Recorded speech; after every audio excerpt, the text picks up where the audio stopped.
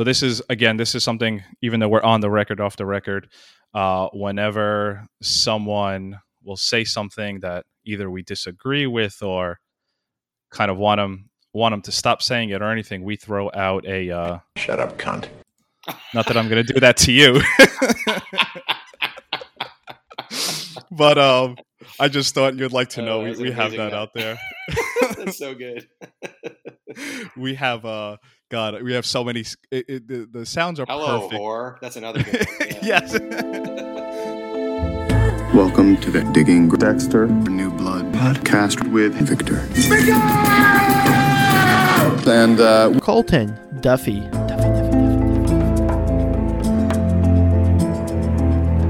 This is Victor, host of the Digging Dexter podcast, and today we have a super special guest, writer and executive producer of Dexter New Blood, and again, writer of this episode that you just watched, The Family Business, Scott Reynolds. Scott, on behalf of the Dexter community, thank you for joining us. Oh man, this is exciting. Yeah, thank you for having me. Again, Scott also hosts the Dexter Wrap-Up podcast, again, the official podcast of the Dexter series. And Scott, I'm doing this on your behalf, but you know, if you guys watchers of Dexter, there's let's just say a Showtime surprise at the beginning of your episodes, just to sort of get subscribers to Showtime. I don't want to do the official ad, but just want to do it on your behalf. So Scott wrote. Well, Scott, you've been involved with Dexter since the beginning, season 1. Yeah. I was a writing assistant in season 1. And now here you are, episode 105 of the Dexter series, The Family. It's crazy. So this episode, wow, a little backstory in terms of discussion between you and me. I don't know if you remember. I think I was chasing you around San Diego Comic-Con 2013. You maybe just tweeted something out, and I said, "Scott, I'm also here." And you were kind enough to be like, "Hey, meet me at this booth." And then I was too late. I actually got to meet Eric King that day. One of those autographs and so a story. I was surprised? Like, I was surprised, but one of the funniest things was. Yeah. One of the funniest things was I'm there, super nerd, and I got all the swag, right? You just grab anything you can there. And I walk up to Eric. He's doing his booth thing, and you know, he just looks at me and he goes, "You got a lot of shit right there." I was like, like, "Oh wow, Eric Dokes just cursed at me. Cool." That's so Eric. Little known fact that I'm not sure if everyone knows. Scott was stabbed by Dexter in season 7, episode 11.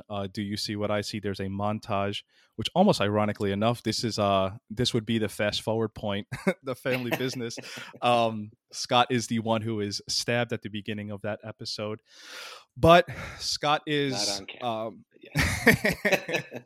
But Variety took a bunch of photos that day, so I was everywhere. So it was great. Oh, yeah. Yeah.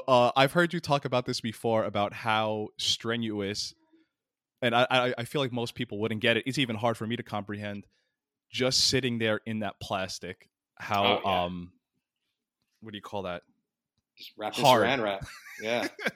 Yeah. You're wearing like panties. Like flesh-colored panties. Right, you step out and you put your hands up, and they just start wrapping, and then you lay down on the table, and I didn't have any lines like these, like, you know, right. Holy cow! Full day. Were you just sweating the whole time? No, because stages are cold. Gotcha. So okay. You're shrinking. Yeah. So again, for about a year ago, I wanted to talk to you about that, but then you had said, "Hey, I'm busy right now with New Blood. I want to, if I could promise you anything, how about episode 9? At the time, I said, sure. Particularly, you said episode 9. Obviously, as we got closer, as New Blood is ending, we see that this is your episode. And judging by social media, I kind of felt like you had some extra zing on this episode. Seems like you were very proud of it heading into it. Yeah. This episode... like I said, if I could throw out the parallels, it kind of feels like seasons 1 through 4 wrapped up in a shell. Just kind of like my notes I've been doing. You kind of have obviously the opening. We are back in Miami. Back. Yes. I'll just say season 1 area. I don't know exactly the time frame, but then you have, I think, the literal parallel of a burnt cabin, season 2. Also, obviously, the Bay Harbor Butcher stuff going on with Angela. Yeah. Yeah. A lot of season 3 with sort of Dexter teaching Miguel the code, and now he's doing the same for Harrison.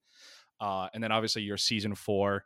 Is it fair to say Kurt is maybe somewhat reminiscent to Trinity? And maybe it's just the older man, it's the big guy structure. Yeah, older man. He's, loved by his community. Yeah, for sure.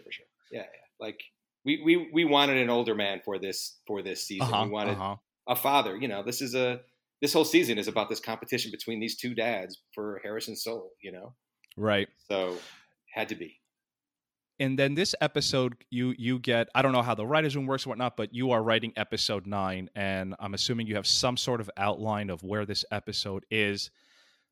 The joy, could you take us through some of the joy, the fun, knowing what felt like to me as a viewer, you got to tie up, like, if the rest of the season was sort of putting on a shoe, you got this episode and were able to like tie the knot on the shoe. The fun, the process, and then kick somebody. Yeah. Yeah. And you sure did. The fun of putting this together, if you could give us some thoughts on that.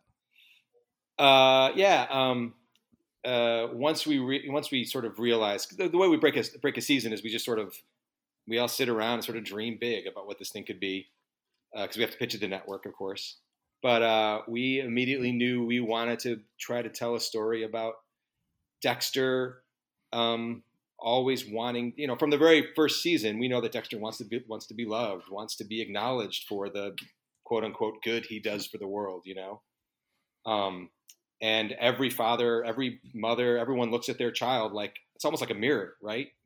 Whether it's like the Breakfast Club where Emilio Estevez's dad wants him to be the greatest wrestler ever, Right. Dexter's staring at this kid and just longing to be recognized, to be understood, to belong. That the two of them could become something more. It was. We were angling toward this moment of Dexter teaching the code, Dexter becoming his father, because we all become our father to a certain extent. We all kill our fathers to a certain extent. So it's all, then you become something better. Who knows? But it's an interesting. It was I don't know. It was fun. It was exciting. It was. Yeah. I knew I wanted to do episode 9, and Clyde was like, "Yeah, no, of course you're writing episode 9. There's no one else that would do it." So that was a good get from Clyde. Yeah, my showrunner, Clyde Phillips. Yeah, Clyde Phillips, showrunner. That writer's room was there. How does that work? Where like you tossed out. I imagine like sort of the breakdown of Dexter telling Harrison. You're 104 episodes walking into 105th episode of Dexter finally getting to explain it's not Miguel, it's not Lumen, it's not Han. We're talking about his blood here. Not even Deb, right? Like he never did this like he did with Deb. He said, "Dad did this to me," and that's about it. Like you said, his own son. Was there ideas sort of tossed around the writer's room? Like what was too far? Is this too far for Dexter? Or is that something like at first it's like too far and then you guys realize, hey, that actually does work like that? Yeah. I mean, we're asking a lot of the audience here to, it's a careful needle to thread of like to get people to agree that this is a good idea. And even when it's happening, you're not sure it's a good idea. This shouldn't feel like a good idea at all. Right. But in the same way, like this, I came in with, with this whole idea of Wiggles the Clown and Dexter telling it, us getting a chance to go back in time and see old school Dexter do what he wants, do what he does. Yeah. So I literally like had this sort of vision of it and walked in the room and pitched it out to everybody, and everybody was just like, "Oh, that would be great." Because it's also the way we learned to appreciate Dexter, right? We saw Dexter grab a choir director who was a pedophile, and we watched what he did, and as brutal and I mean, if you watch him in that first scene, he is a terrifying serial killer. Dexter is. Absolutely. But you're rooting for him, even when he gets that the butcher knife and just goes clunk and brings it down onto his head. It's shocking, but you're like, yes, justice. Yes. So I knew I wanted to reflect that in some way, because in the same way we introduced Dexter to the world, I wanted Dexter to introduce to his son this sort of like, it's undeniable what he's doing here is right, you know. And so thus, and plus I grew up in Chicago, and Gacy was a terrifying presence, because I'm 52 right now. He was a terrifying presence for us as kids, like the specter of this evil clown who captures young men and does unspeakable things. So I knew that's the thing that's always stayed with me. And so I sort of took those two things and pitched it out to the room, and everyone was like, yeah, you know what? But then even then, it's the struggle of like, does Dexter say, do I kill him or not? And so he just, he laid a trail of breadcrumbs, right? To lead him to ask that question. He's just always hoping, please ask me the question. Say you want to kill me, please, come on. But he doesn't want to force it. Yeah. Because if he forced it, if he just said, hey, join me, do this thing, we'd be like, oh, man, you messed up, Dex. Watching the episode, it's sort of like, oh, no, Dex was, like, to your point, Dex was right there about to tell him. And if I this is a personal addition I'm adding here. Me personally, I feel like the MVP of the season, and it's funny because I think she also has the least screen time, is the use of Deb Jennifer Carpenter. Oh, she's amazing. I every episode we've been doing the podcast, I've just been saying Deb is by and far the MVP of this season. She's almost twisted, demented, but she's not Deb. She's whatever we want to call of Dexter. I think I lost my train of thought of what exactly I wanted to say, but I guess I just wanted to say she is the MVP. Yeah, because and it's just the right amount. I know there's been some people who've been like, man, there should be more Deb. I'm like, if there's too much of her saying you shouldn't do this, or always questioning him, we as viewers will start to turn on her, because we side with Dexter, right? From the very beginning, he's been telling us these sort of like unreliable narrator stories, right? And we've been there, and we're just as culpable for what he's doing. Yeah. I think that's what I meant to say. Is it was a nice way to say at the beginning, hey, Dexter couldn't go all the way, and Deb is just like that angel or maybe devil on the shoulder. Like, and I think there is a scene, and forgive me, I can't actually recall it, where it's literally a 4 to 5 second scene where they just cut to where Dexter is, and Deb is just there, like, doesn't even speak, just is there. Yeah, that was her. That was on the day. I gave some lines for her to say, and she said, "Scott, trust me, I can give this small look, and it's going to work." And I was like, okay. Words are so good, The writer's always like, no, say the words. But she totally Steve McQueen'd it, and did that little like, please don't. It was when Dexter and Harrison are sitting on the back of the truck, and they're in the drone. Okay. Yeah. And he's like, so how do you? What justice would be something else, wouldn't it? Right. And then Dexter's like, he wants it. And you could feel, if you go back and watch the scene again, you could feel Michael just putting out this like, oh man, I want to tell you everything so bad, but he's trying to do it right.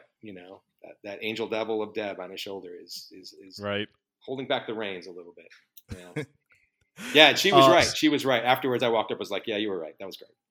Because she did do it with the words. She did do it once. That must be really cool, where the actor or actress you're working with is somehow able to supersede what you honed and crafted and put out as your baby, and then they just come along and it's like, look, I got this. This is better.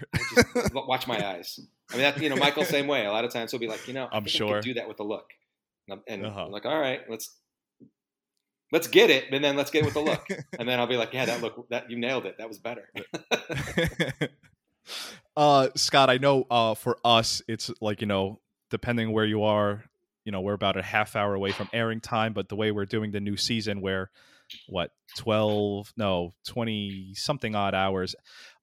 Is this the proudest you've been? And again, it may be too early because, you kind of maybe need some time for it to set in, but I don't know if I want to say the proudest episode you've written or the greatest joy, most pleasure, hardest. Like, are any of that stick Yes. with you in this episode? I am. I feel like this episode, we were talking earlier about a little bit about this, but like, this is like my love letter to Dexter Morgan, to his journey, to our journey as viewers, So it felt really good. I am very proud of it. I've been a part of some really great episodes, but like this episode, for some weird reason, maybe it's the 9-year break in between, and sure, it just felt right. Everything just felt like it was where it should be. So yeah, I'm very proud of it. and you should be. I have one of the fans, listeners of the podcast, that we talk after every episode. Yeah. It's almost right about 12:50 a.m. We know we just both finished the episode, and we just, oh my God, what's this? Did you read this? Whatever. And we both had the same messages to each other. I think I just watched the best Dexter episode I've ever seen. I need time to like digest it, but everything. And then we go through everything, But here I am 24 hours later or whatever. I still feel the same way. And I am, as big as, listen, I've dedicated 105 episodes to this show talking about it.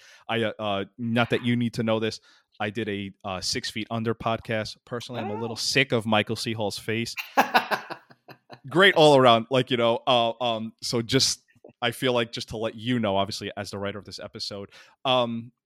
Last thing about Kurt's lair in this episode. Which you are in the middle of right now. It's amazing. I'm actually here. What people don't know is I'm sitting in Kurt's lair. This lair, it's hard to get creeped out in 2021. If you're a certain age, you've watched so much stuff and whatnot. I was legitimately creeped out in this lair. If was filming that lair creepy, like just those, I don't know. Yes. I don't know how many behind the scenes you want to reveal of just like, are those women actually there? They're obviously not really dead, but and then second question, was this all a nod to Return to Oz, that movie? Funny. No, it wasn't. Yeah, that's similar, but it doesn't necessarily have to be. Never put that together. If anything, I talk about this on my podcast, the Wrap Up podcast, but it's sort of there's a visual from this Bela Lugosi, Boris Karloff movie called The Black Cat that this sort of comes from. It's this beautiful 68-minute long movie that will stay with you forever. It's great. But first question. Shooting inside this thing. Yeah, no, it was, we're returning in a lot of ways. We cycle back to a lot of things in this episode. We start this episode, Dexter and Harrison. We start in the beginning with a story that may or may not be completely true. As fathers, there's several moments where Dexter doesn't tell the whole truth. I don't know if you caught a lot of these moments. Like one of them happens inside this Kurt's lair. The lair. But we start in Miami, and then suddenly we're sitting at the fireplace, right? We end with Kurt inside the fire, and then his fireplace is gone, right? And then this place, it's a storage container, which he dropped down underground, and Dexter just sort of can't escape these places, right? And this is Harrison's, second origin story is happening sort of inside of a storage another shipping container. Another shipping container. And then putting make sure the makeup was right and sort of going for that sort of like waxy Tomb of Lenin sort of look for all the women, and making it look real but still kind of beautiful, because if it looks terrible, then that's not living up to what Kurt is wanting here. Right. It really did feel like there's this great cloud of witnesses that are just watching what's happening. Always looking at justice. Happen inside of it. Yeah, it was creepy, especially in the script, I had written that, as Harrison moves forward, there's like motion sensors that like turn each thing on.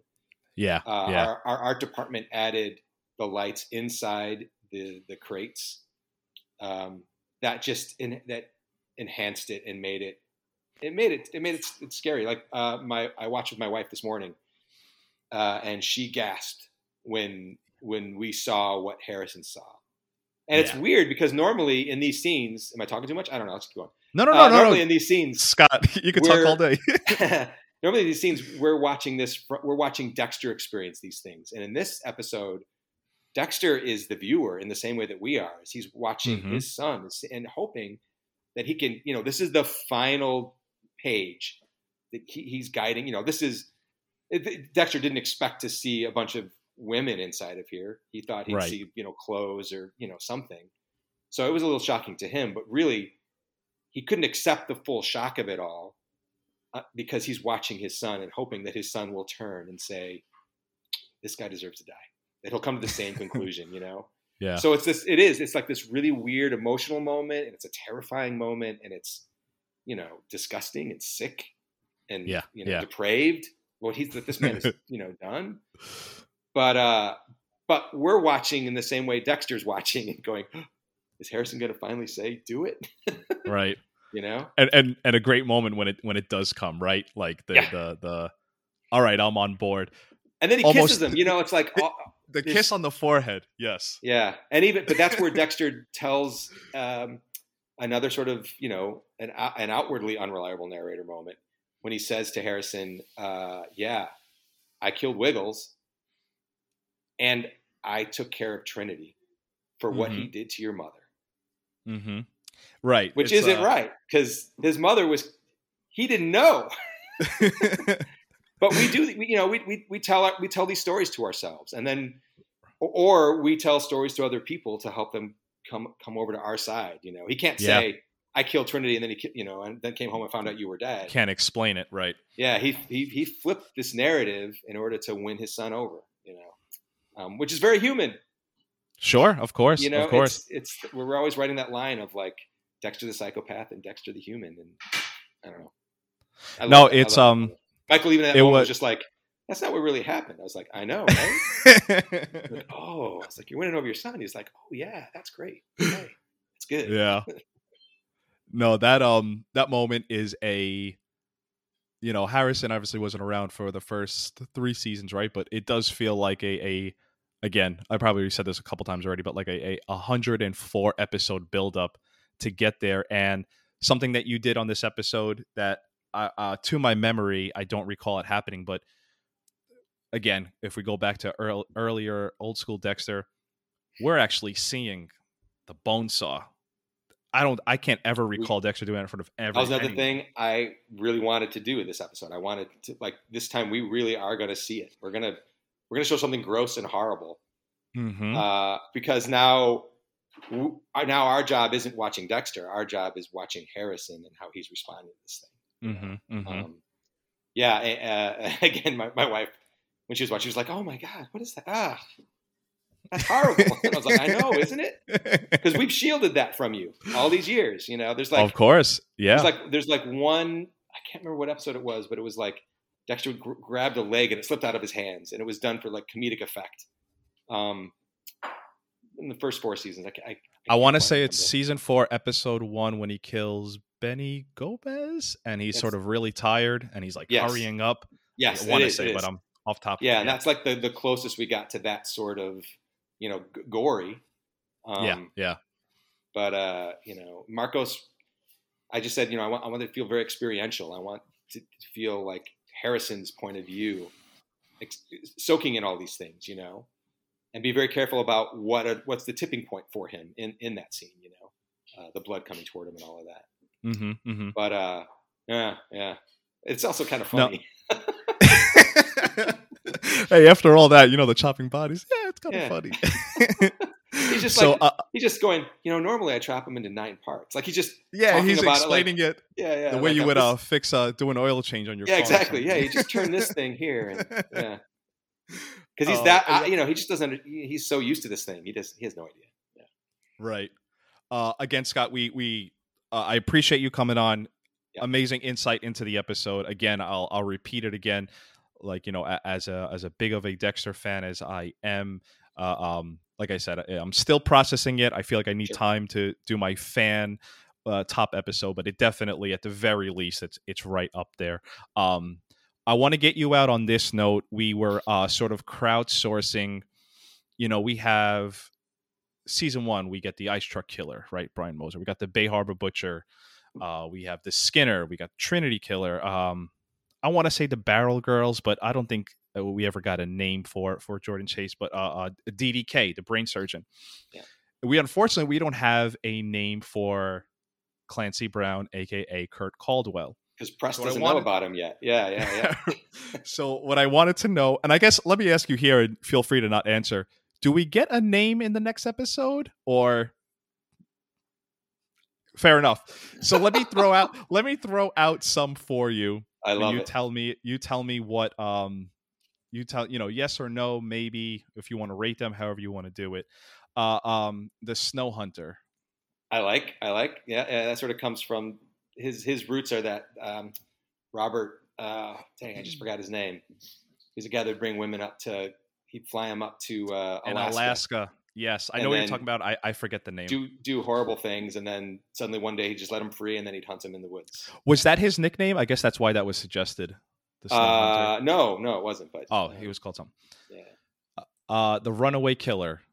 I love it. Yeah. It's the song and everything. Fitting. Like, when the cops come in and they find that record, Ski Mask Killer. It's okay. Okay. Again, these are crowdsourced. I'll let you know which one's mine. I like this one here. Frosty the Trophy Man. And it fits the holiday spirit. Yeah. I like this one too. This is I think I got this one from Reddit. The Ice Truck Stop Killer. The Lot Lizard Killer. Yeah. This is my favorite, and someone may have suggested it, or I just came up with it on my own. I honestly don't remember. I'm going to go with it. You came up with it. Let's go. I came up with it. No one else influenced me here. Kurt the Krusty Krab Killer, and that's with an A, not an ER. It has to end with an A. I'm going to share a drawing on Twitter on Tuesday that one of our PAs drew that will make you happy. She was an incredible artist, and she drew something that gave me so much joy. And I was like, I'm going to share it on Tuesday. It's going to be great. Yeah. Awesome. So Scott, once again, thank you. Again, I could throw out as much as acclaims for Scott, but again, he is writer on episode 9, The Family Business, executive producer of Dexter New Blood. He also hosts the official Showtime Dexter Wrap-Up podcast. Honestly, great podcast. Throwing in my little 2 cents here. Yeah. I was not in love with Molly Park, Jamie Chung. Yep. And after I listened to your interview with her, which a portion of it had nothing to do with Dexter, just her background. Yeah. I all of a sudden liked her character. It was like a switch. I've rarely had that happen in interviews, and that was just a great. She's something special. She's so likable. It's great. Yeah. So again, every week, Scott Reynolds does the Dexter Wrap-Up podcast, and definitely tune in because there's some great behind-the-scenes stuff. And just if you're like me, I love the behind-the-scenes, just hearing just kind of like what you told us in this episode, this little session here. So Scott, this week we have Clancy Brown, the Krusty Krab Killer himself. He will be on the show, and then I talk with Marcos and Hillary, director and DP, and because normally I have the writer on, but it's me. So Scott's interviewing Scott. Yeah. So it's really one of my favorite episodes. It's really, really good, and there's a little talk about the finale too, without no spoilers. Mm-hmm. Yep. We're all very interested, anticipating, and waiting, and I guess 7 days can't get here fast enough.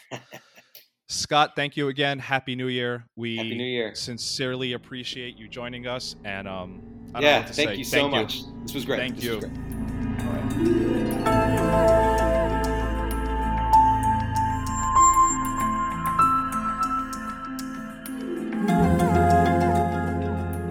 This is Victor, and now that we've exchanged Christmas gift traditions of ugly Christmas sweaters, I am joined by Colton.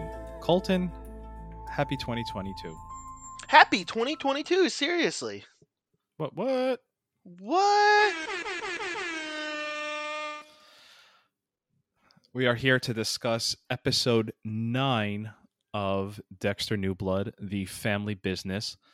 Couple things clearing house before we get into the episode. Honestly, at this point, I have no idea where I'm editing in our award-winning interview with the writer of this episode, Scott Reynolds. This may be before I'm talking right now, maybe after the episode. I have no idea. But such a great interview. We did. Such a great Victor did a great job. It was so nice being in the presence of all of that the entire time. So nice. Join the stream if you want to know what Colton's talking about. I mean, you can hear it in the podcast. We were there. It was you just had to be there for it. We have been getting some submissions for our finale predictions.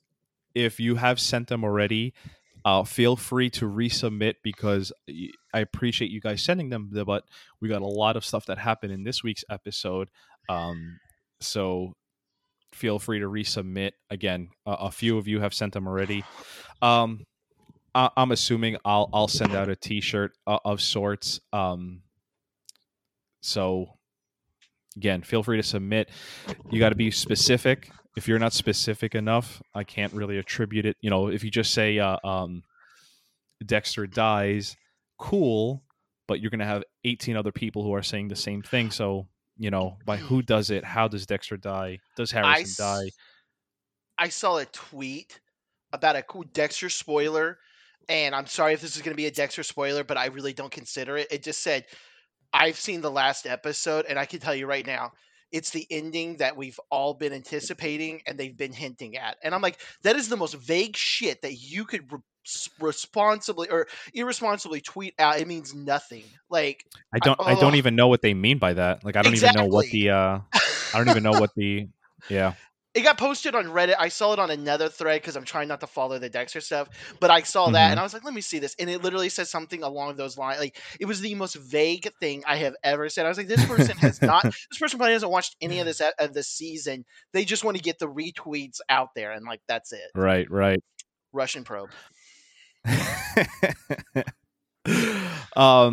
So to get to this episode, something I wanted to kind of throw out there, I guess, as we do every week, just a, how do I say this, a quick brief overview on your quick thoughts and hits from Colton Duffy on what he thought of this episode. Good episode, bad episode. Yeah, so where do you lie with it? I actually lie in two different camps on this one. You and me were briefly talking earlier today. You were asking where I put this episode, and I think my wording, and I was about to text it to you, but I didn't, was if you were in high school and you were like sitting there getting ready to apply for colleges, you wouldn't get into an Ivy League school, but you would get into a top tier state school. That was how I like placed this episode. Like, it was pretty good, but it wasn't like phenomenal. I say that though, rewatched it again today because you were telling me about your opinions on it. And I was like, let me rewatch it with a little bit of a different mindset, with the podcaster mindset of I'm going to sit here, take notes and stuff like that. Completely changed my mindset on this one. I'm actually now I don't know if I want to put this as the number one episode that I've ever seen, but I will easily say top 3 of all time. Maybe 1 or 2, maybe. I still don't know if I could say number 1 though, but easily top 3 spot. Like, it's getting a medal if it was at the Olympics. 100%. Right.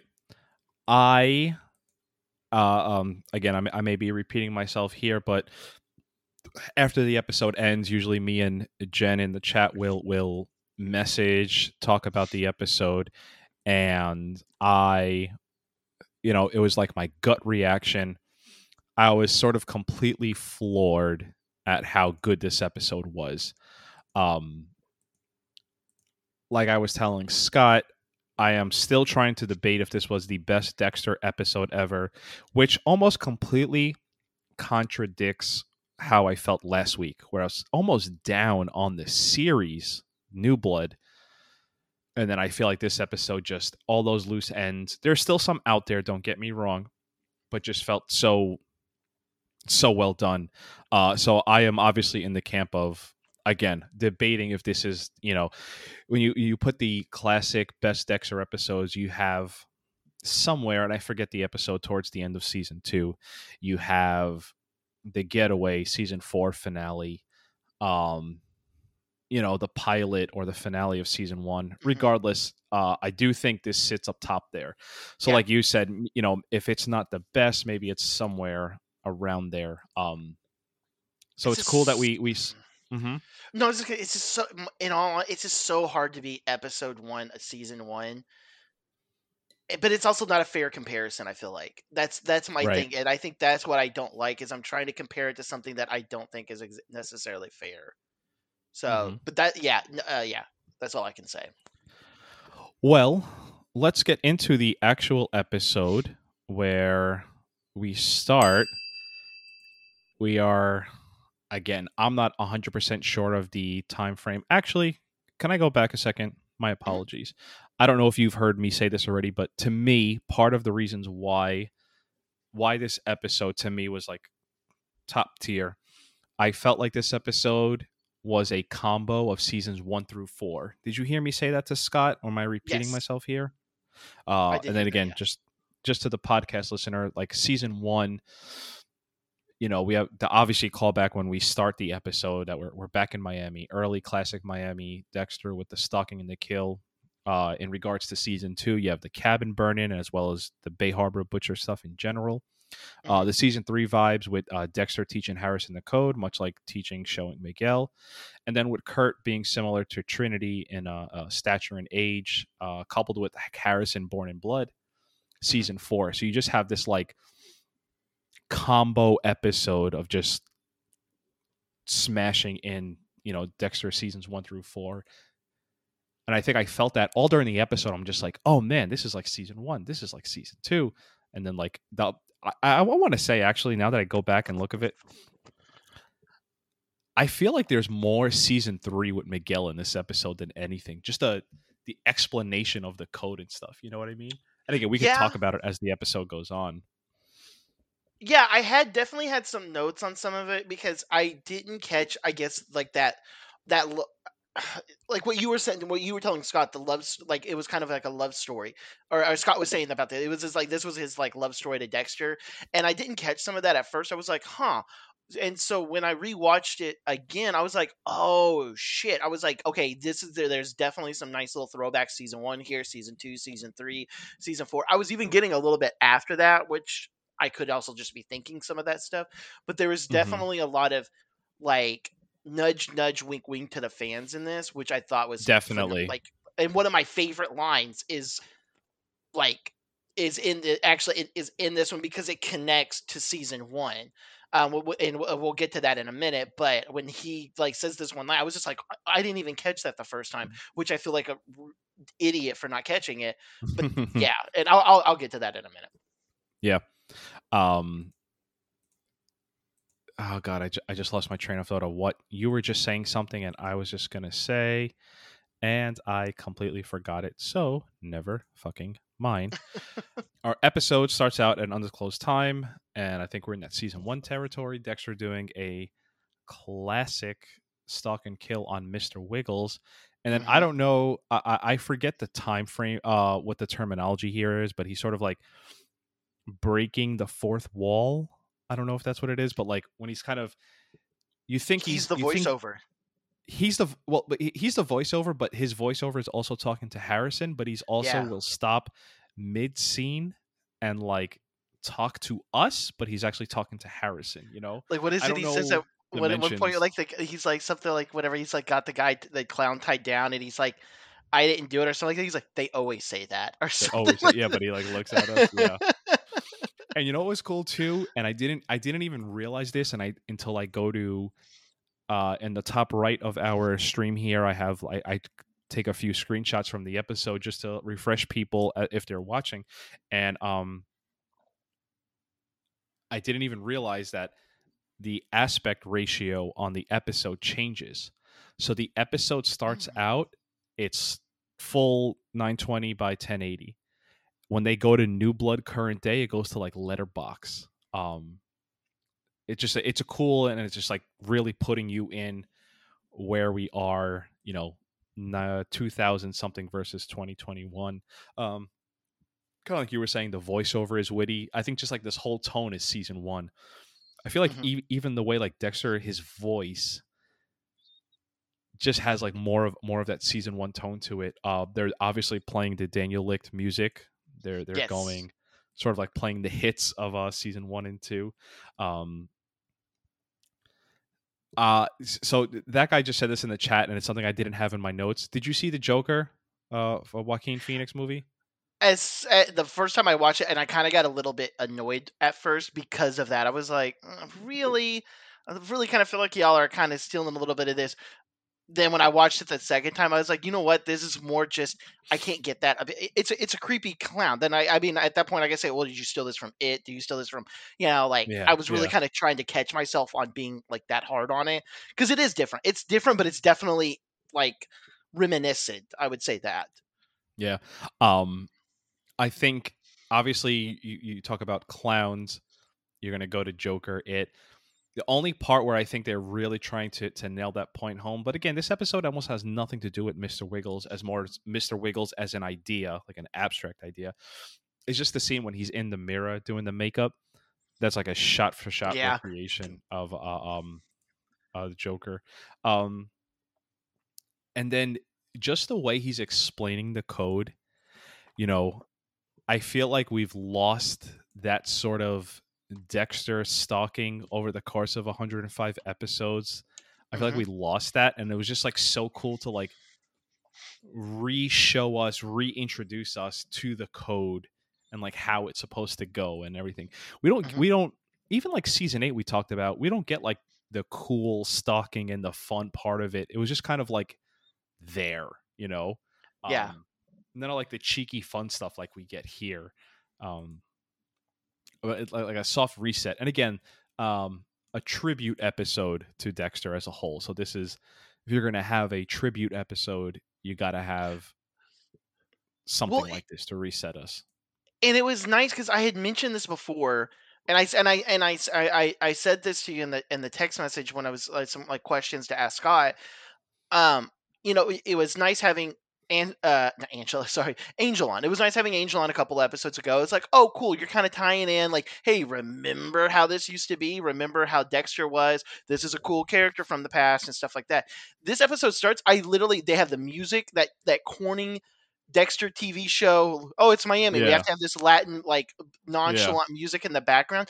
It's sunny. Like, you can see in my thing, it's sunny. This isn't like a set. This isn't just like, oh, we're in a set and we're going to say we're in Miami. Like, you feel like I'm walking in, and as I was when I was in Miami, I started sweating under my boobs, and I was just like, I'm in Miami. Like, this is cool. This is a because, and you and Marissa had said this in the first season, that they make Miami a character, and it was cool seeing that. Like, this little shot right here was one of the best parts of this episode to me. I don't know what it was. Colorful. It was it was colorful. It wasn't this dead snow. It was awesome. Like, I loved this. This was so cool that they added. Just so nice. And part of the reason why I think this episode got us back on track during the New Blood season is I think we get a lot of good depth this episode. And she was missing, she was not as prevalent and prominent the past 2 episodes or so. And this week she's back. Kind of like I was talking with Scott, just even like sometimes she just shows up and just gives like a head nod. But even like here, again, I don't even know what dimension we're in here, but like there's a time where like Dexter's going to like stab him, and Deb is the one who says no. So it's almost like if he stabs him during the story, that means he's telling Harrison. But like we're talking about a recreation of a story, and a ghost dead sister is the one who's stopping him. Like, we are in Yeah. like the 8th dimension of something. But overall, Deb being back, I think, is a big positive for this episode. She brings a lot of emotions in this. A lot of emotion is brought in by her. Like, it's really good. It's really nice having her in. And then, like, Dexter, I think, finally cuts to the core. And so, something we've been talking about this whole season, right? It's like, can't Dexter and Harrison just finally talk already? Mhm. And like here, we just finally get Dexter just, point blank. If you cut away all the conversations they have, Harrison, why are we like this? Our mothers were born in blood. Like, finally, Harrison doesn't have to feel so lonely. And we're really going to talk about how Dexter really lets him know, like, he ain't by himself here. But Mhm. finally, we get that relation. Well, and he even says, Harrison even says at one point, like, it's like, I didn't know that you were also born like the same way. And so that was kind of cool that they got Right, that right. little bit of that. That was nice. Yeah. Like I said, while I do think this was the best, I think this is by far the best episode of the season. I was ready to be disappointed by the way Dexter is shying away from saying he kills them. Like, if you would have paused the episode right there, I was like, oh man, are they really not? Are they going to do everything except let Harrison know?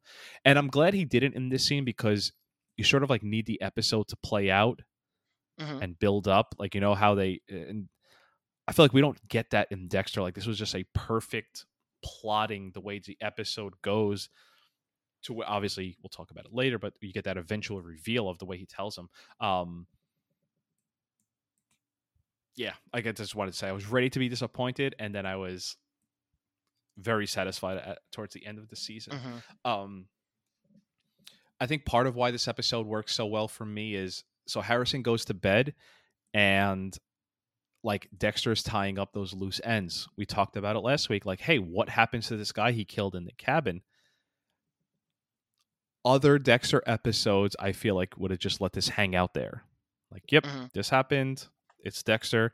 Like, Dexter goes and makes sure he takes care of it, which was, I thought, was really cool that he took care of it. Then you have the, we're cheekily playing the Most Wonderful Time of the Year, the Christmas music. Kind of insane that this is Christmas morning. Like, they just get up and it's like, yeah, we almost just died. Cool. Dexter gets Harrison some gifts, and it's nice to see, sort of like the best part of the episode is the idea of Dexter really, truly, seriously connecting with someone, obviously his son, after all we've been through this season.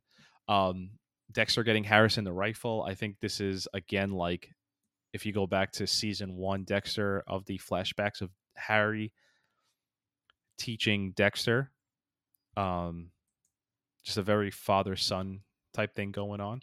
Yeah.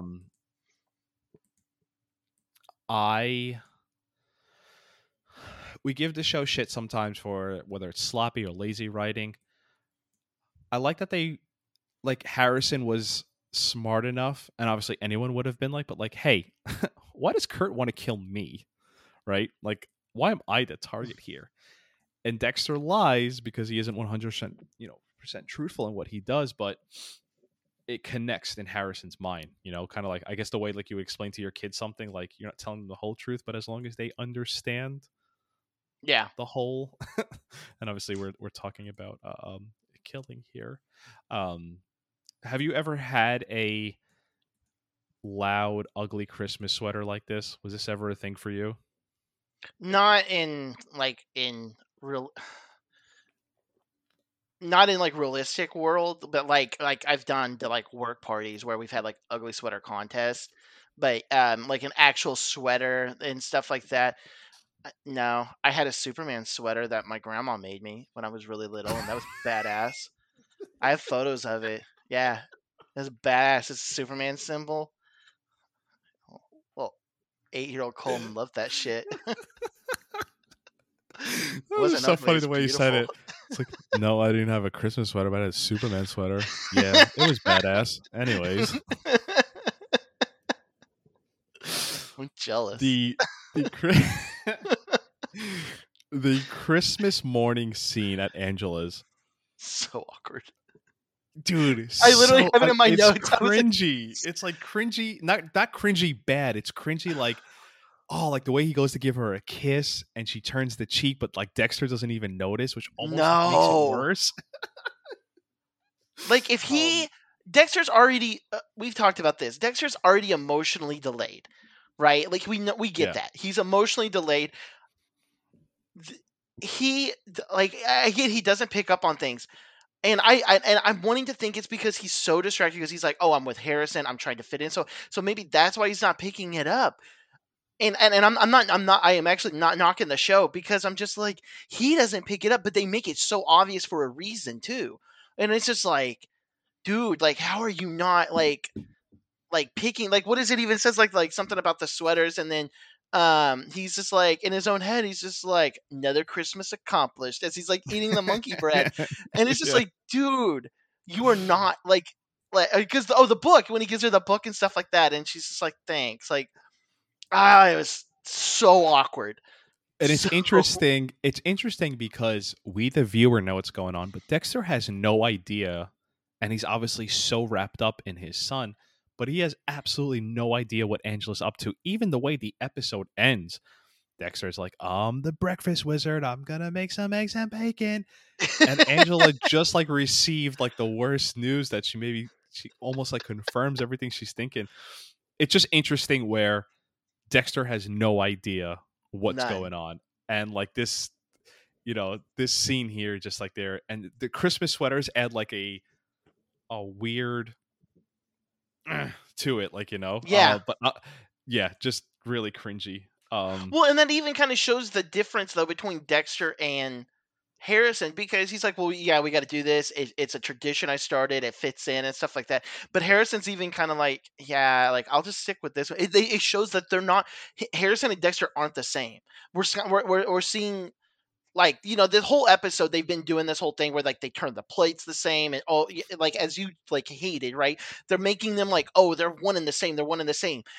I feel like this little moment right here, and it gets bigger obviously as we move along, that he's not the same as Dexter is. He's damaged. Like he's definitely a damaged person, but he's actually fitting in. Like he is fitting in. He's got like some Right. like issues, but it's like, dude, Harrison doesn't need to be told how to fit in. Like he actually kind of knows how to, because he's not Dexter. That's a good point. That's a good point. Yeah.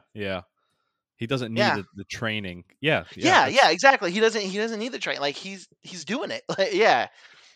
That's a good point. I hadn't even thought of. I just was like, I think I was just so along for the ride, I didn't even like over my head.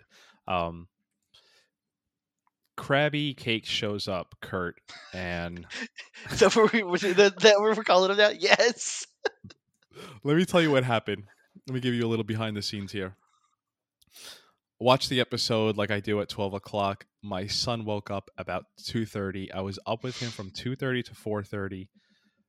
Sometime around 9-10 a.m., Scott agreed to come on the episode, and all day I just been like, holy shit, what do I ask him? What do I do? How do I go about this? So I'm doing my notes, and I don't even know why, because I've never said this. This is my notes. Doorbell rings, and who shows up but OLE Krabby Cakes Kurt. I am mentally fried right now. I'm just letting everyone know. I'm running on fumes. Old Krabby Cake shows up, and I think this is great villain stuff here. Like, again, he did this last episode. Oh, when he did with Angela about Iris, and he's just like, hey, really sorry for your loss. Let's whatever. Love the finger gun, because it's like, and you could see like how frightened Harrison is, right? It's just like, oh damn. So let me ask you something here, because I did some investigative work myself. I want to bring this up here, even though we're talking about the end of the episode. At the end of the episode, Angela finds in her mailbox a letter, says, Jim Lindsay killed Matt Caldwell. I'm looking back and wondering why does Kurt show up here? Maybe he knows Dexter's there and Harrison. But he makes that I th- remark. Remember, What? he's like, "Oh, if I'd known y'all had been here, I would have brought y'all something." Unless he's saying that to like try to like be more threatening to them or something like that. Well, so let me say this. I thought the reason why Kurt showed up was to drop off the letter. But in this scene, once the scene ends, the letter is not in the mailbox. No. And then obviously it's later that day when all of this happens. And then in the morning, once they come back after the cabin. So we're talking about 24 hours, give or take. Who do we think put that letter there? I assumed it was him. Excuse me. Let's save that for the end of the episode. I asked the wrong question. My question, I guess, was, why does Kurt show up here? I think I'm a little blurry why he actually shows up. At this point, I had no idea. Mm-hmm. Like, later on, I think I know what I just answered out loud. But at this point, I thought, I don't think he was there for Dexter. I don't know if he really even thought Dexter would be there or not. I mean, his truck would have been out there, so he can't be that surprised. But I think I have an answer. Okay, then go. Yeah, because I'm just gonna probably BS something. So yeah, go ahead. You ever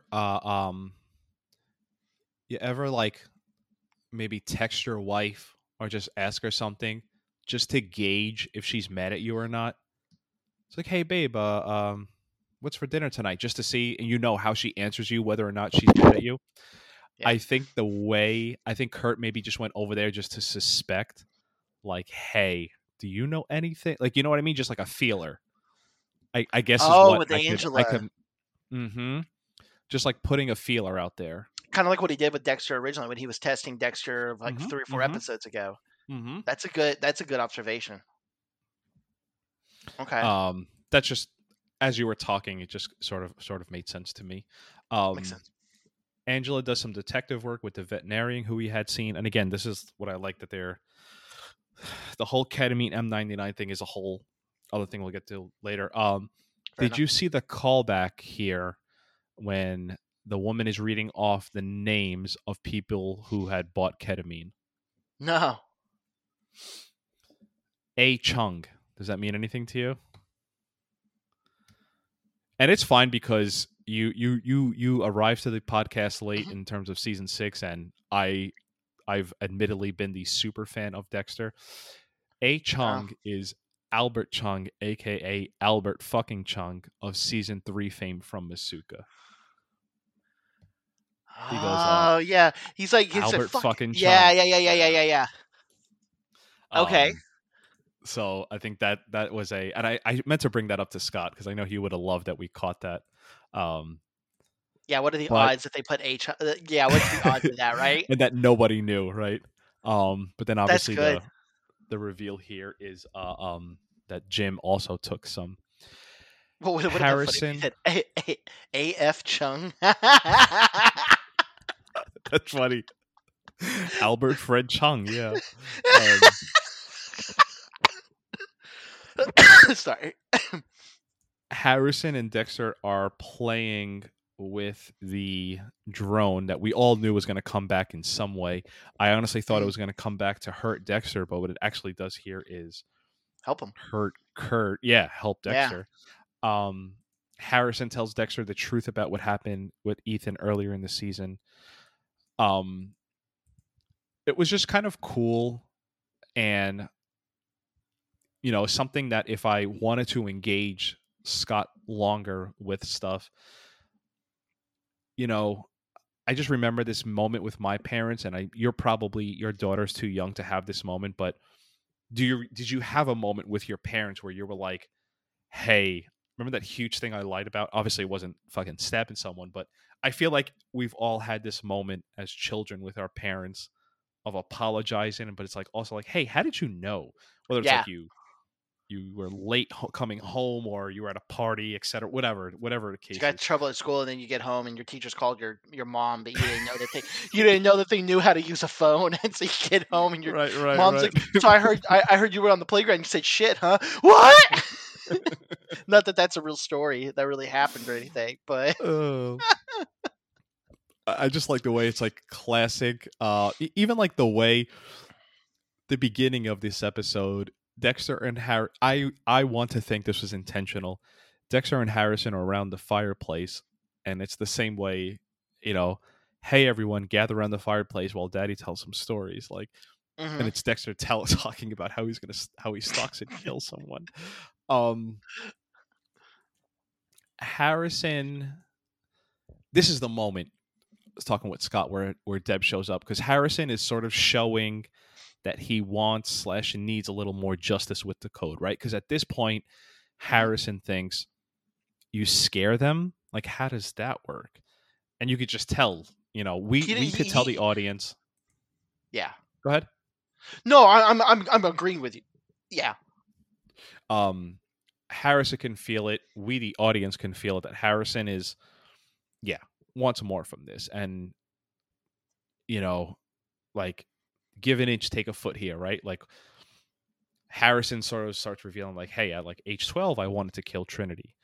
And all the makings are there. Harrison's showing the signs, but this great Deb appearance, and this is where it's probably one of my favorite Deb moments, because it's like, I don't even know how to explain this. When she shows up, I know what she's going to do, and she does it. It's just that quick little nod. She's just in the background. She's just like he said, like Scott said, were you there for this part of the interview? No. So I said I was bringing up this scene while not talking about this scene. And what was really cool was Scott was like, yeah, that was Jennifer Carpenter all by herself. I had written out words for her. And she came to me and she said, hey, let me do this. And she's just in the corner, I think, arms folded, and she just goes, because that you could tell Dexter wants to tell her more. But he said this was all by Jennifer Carpenter herself, which is amazing, because like it just awesome. It fits so much better than anything she could have said. Less is more. Yeah, exactly. This is kind of crazy when you think about it too. This is all taking place over the course of 24 hours. I guess maybe 36 by episode's end. Later, Angela's listening to the Molly podcast episode on the Bay Harbor Butcher. Perfect timing with Dexter calling to try and get out of Christmas plans. They're going on a hike, excuse to stalk kill. I'm just setting up stuff here so we can talk about the bigger stuff here. Angela obviously seems to be on board with what Molly thinks, that the Bay Harbor Butcher is still out there. Something last week that I don't think I was dismissive of you, but if I was, you can still hear me because you dropped out of the Zoom. Yes. Sorry, I was pulling up. Okay, my notes. No, it's fine. It's fine. You could do it. It's fine. I may have been dismissive last week, but if I was, let me know. And obviously, I apologize. You said like, "Hey, is Molly dead?" And I said, "No, there's no way." In my head, they wouldn't not show Molly being killed. As soon as Angela calls Molly and she doesn't pick up, in my brain, if my brain could spit out thoughts, it would have said, if I would have had a bubble, it would have ... Damn, Colton was right.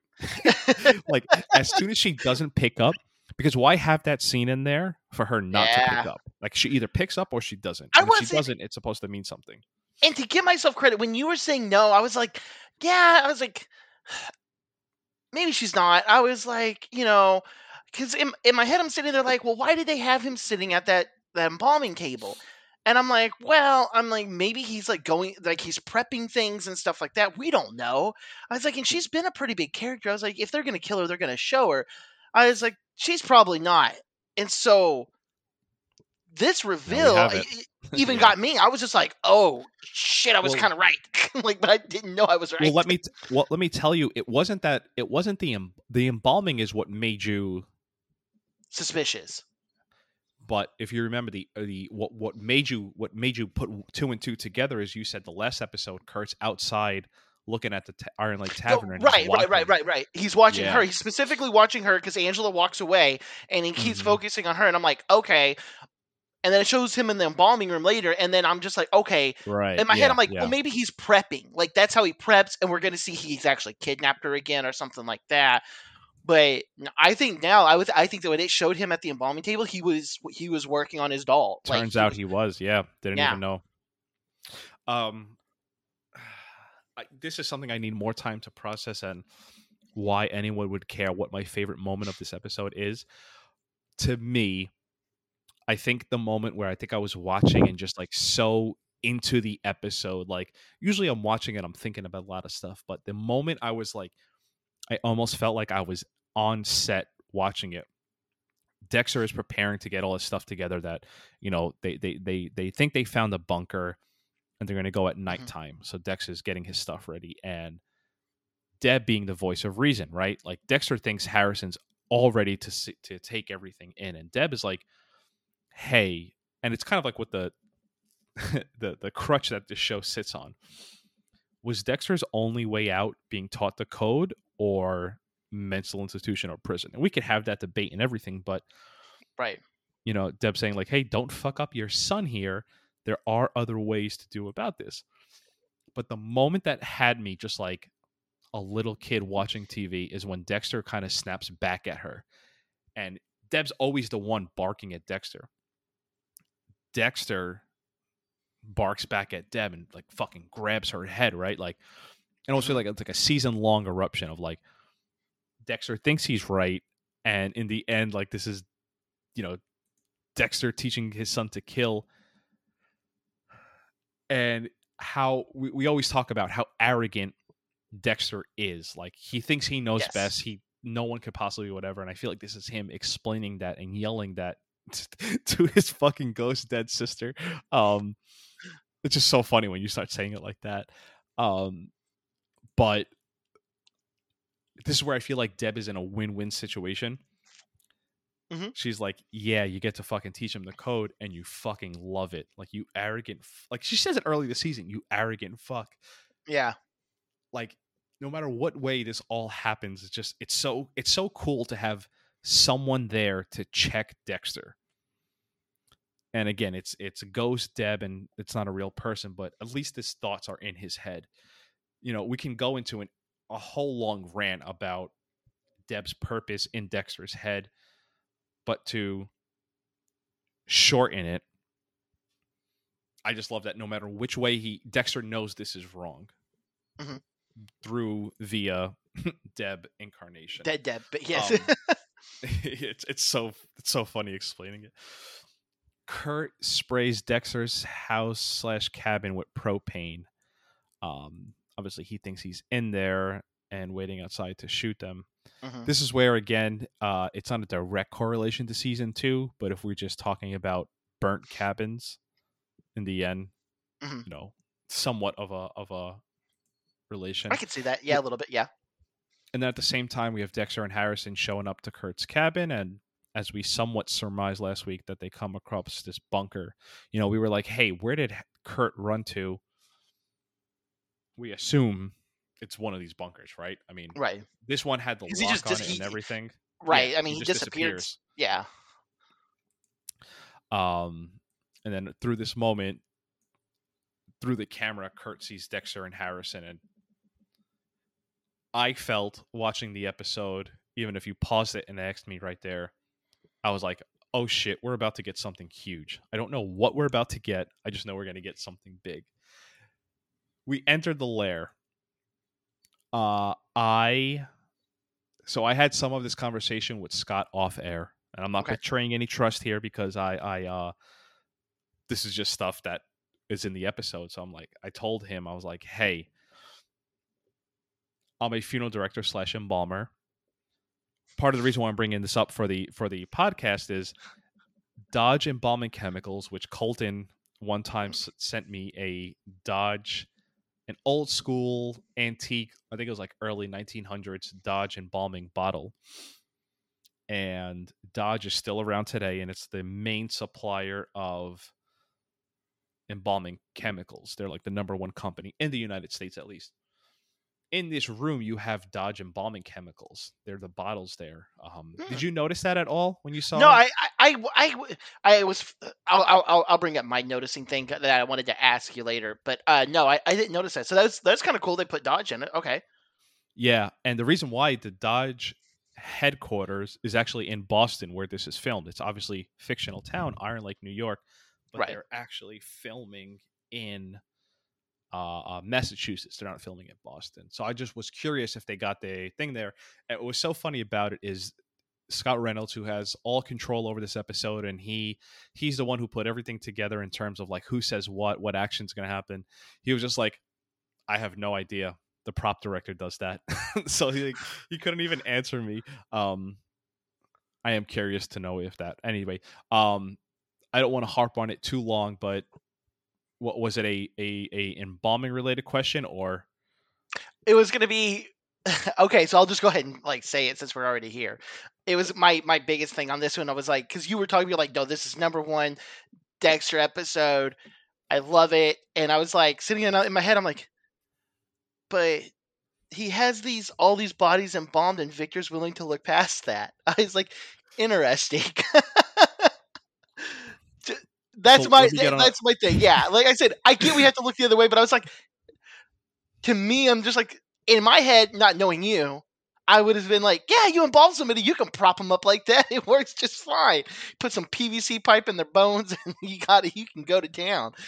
So what's Yeah. really funny? What's funny about that? Let me everyone gather around the fireplace. Let Daddy Vic tell you some stories. In other countries around the world, and you may have seen pictures of this, it's usually chalky, corny, suspect Facebook articles or links. Other parts of the world, for whatever reason, when your traditional funeral that you've been to, a visitation, the person is laid out in the casket, arms crossed. We've all seen it, 6 feet under, right? Other parts of the world, some of the time they do these elaborate displays where the person is either sitting or they're like on a bicycle. Have you ever seen these? I've seen some, or like they'll be like buried like in a car, or Well, not necessarily buried. I'm talking about displayed to view. yeah, I've seen some of those. Yeah, I've seen some. Yeah. And so about 10 or so years ago, I wanted to be ambitious and I wanted to actually try this. You have to get the right family to agree to it. And who the hell wants to see grandma sitting on the chair with a cigarette in her hand playing poker with cigarettes dead, right? Like that's not Right. And what like, we're I'm used like, to. yeah. It's just we're not used to.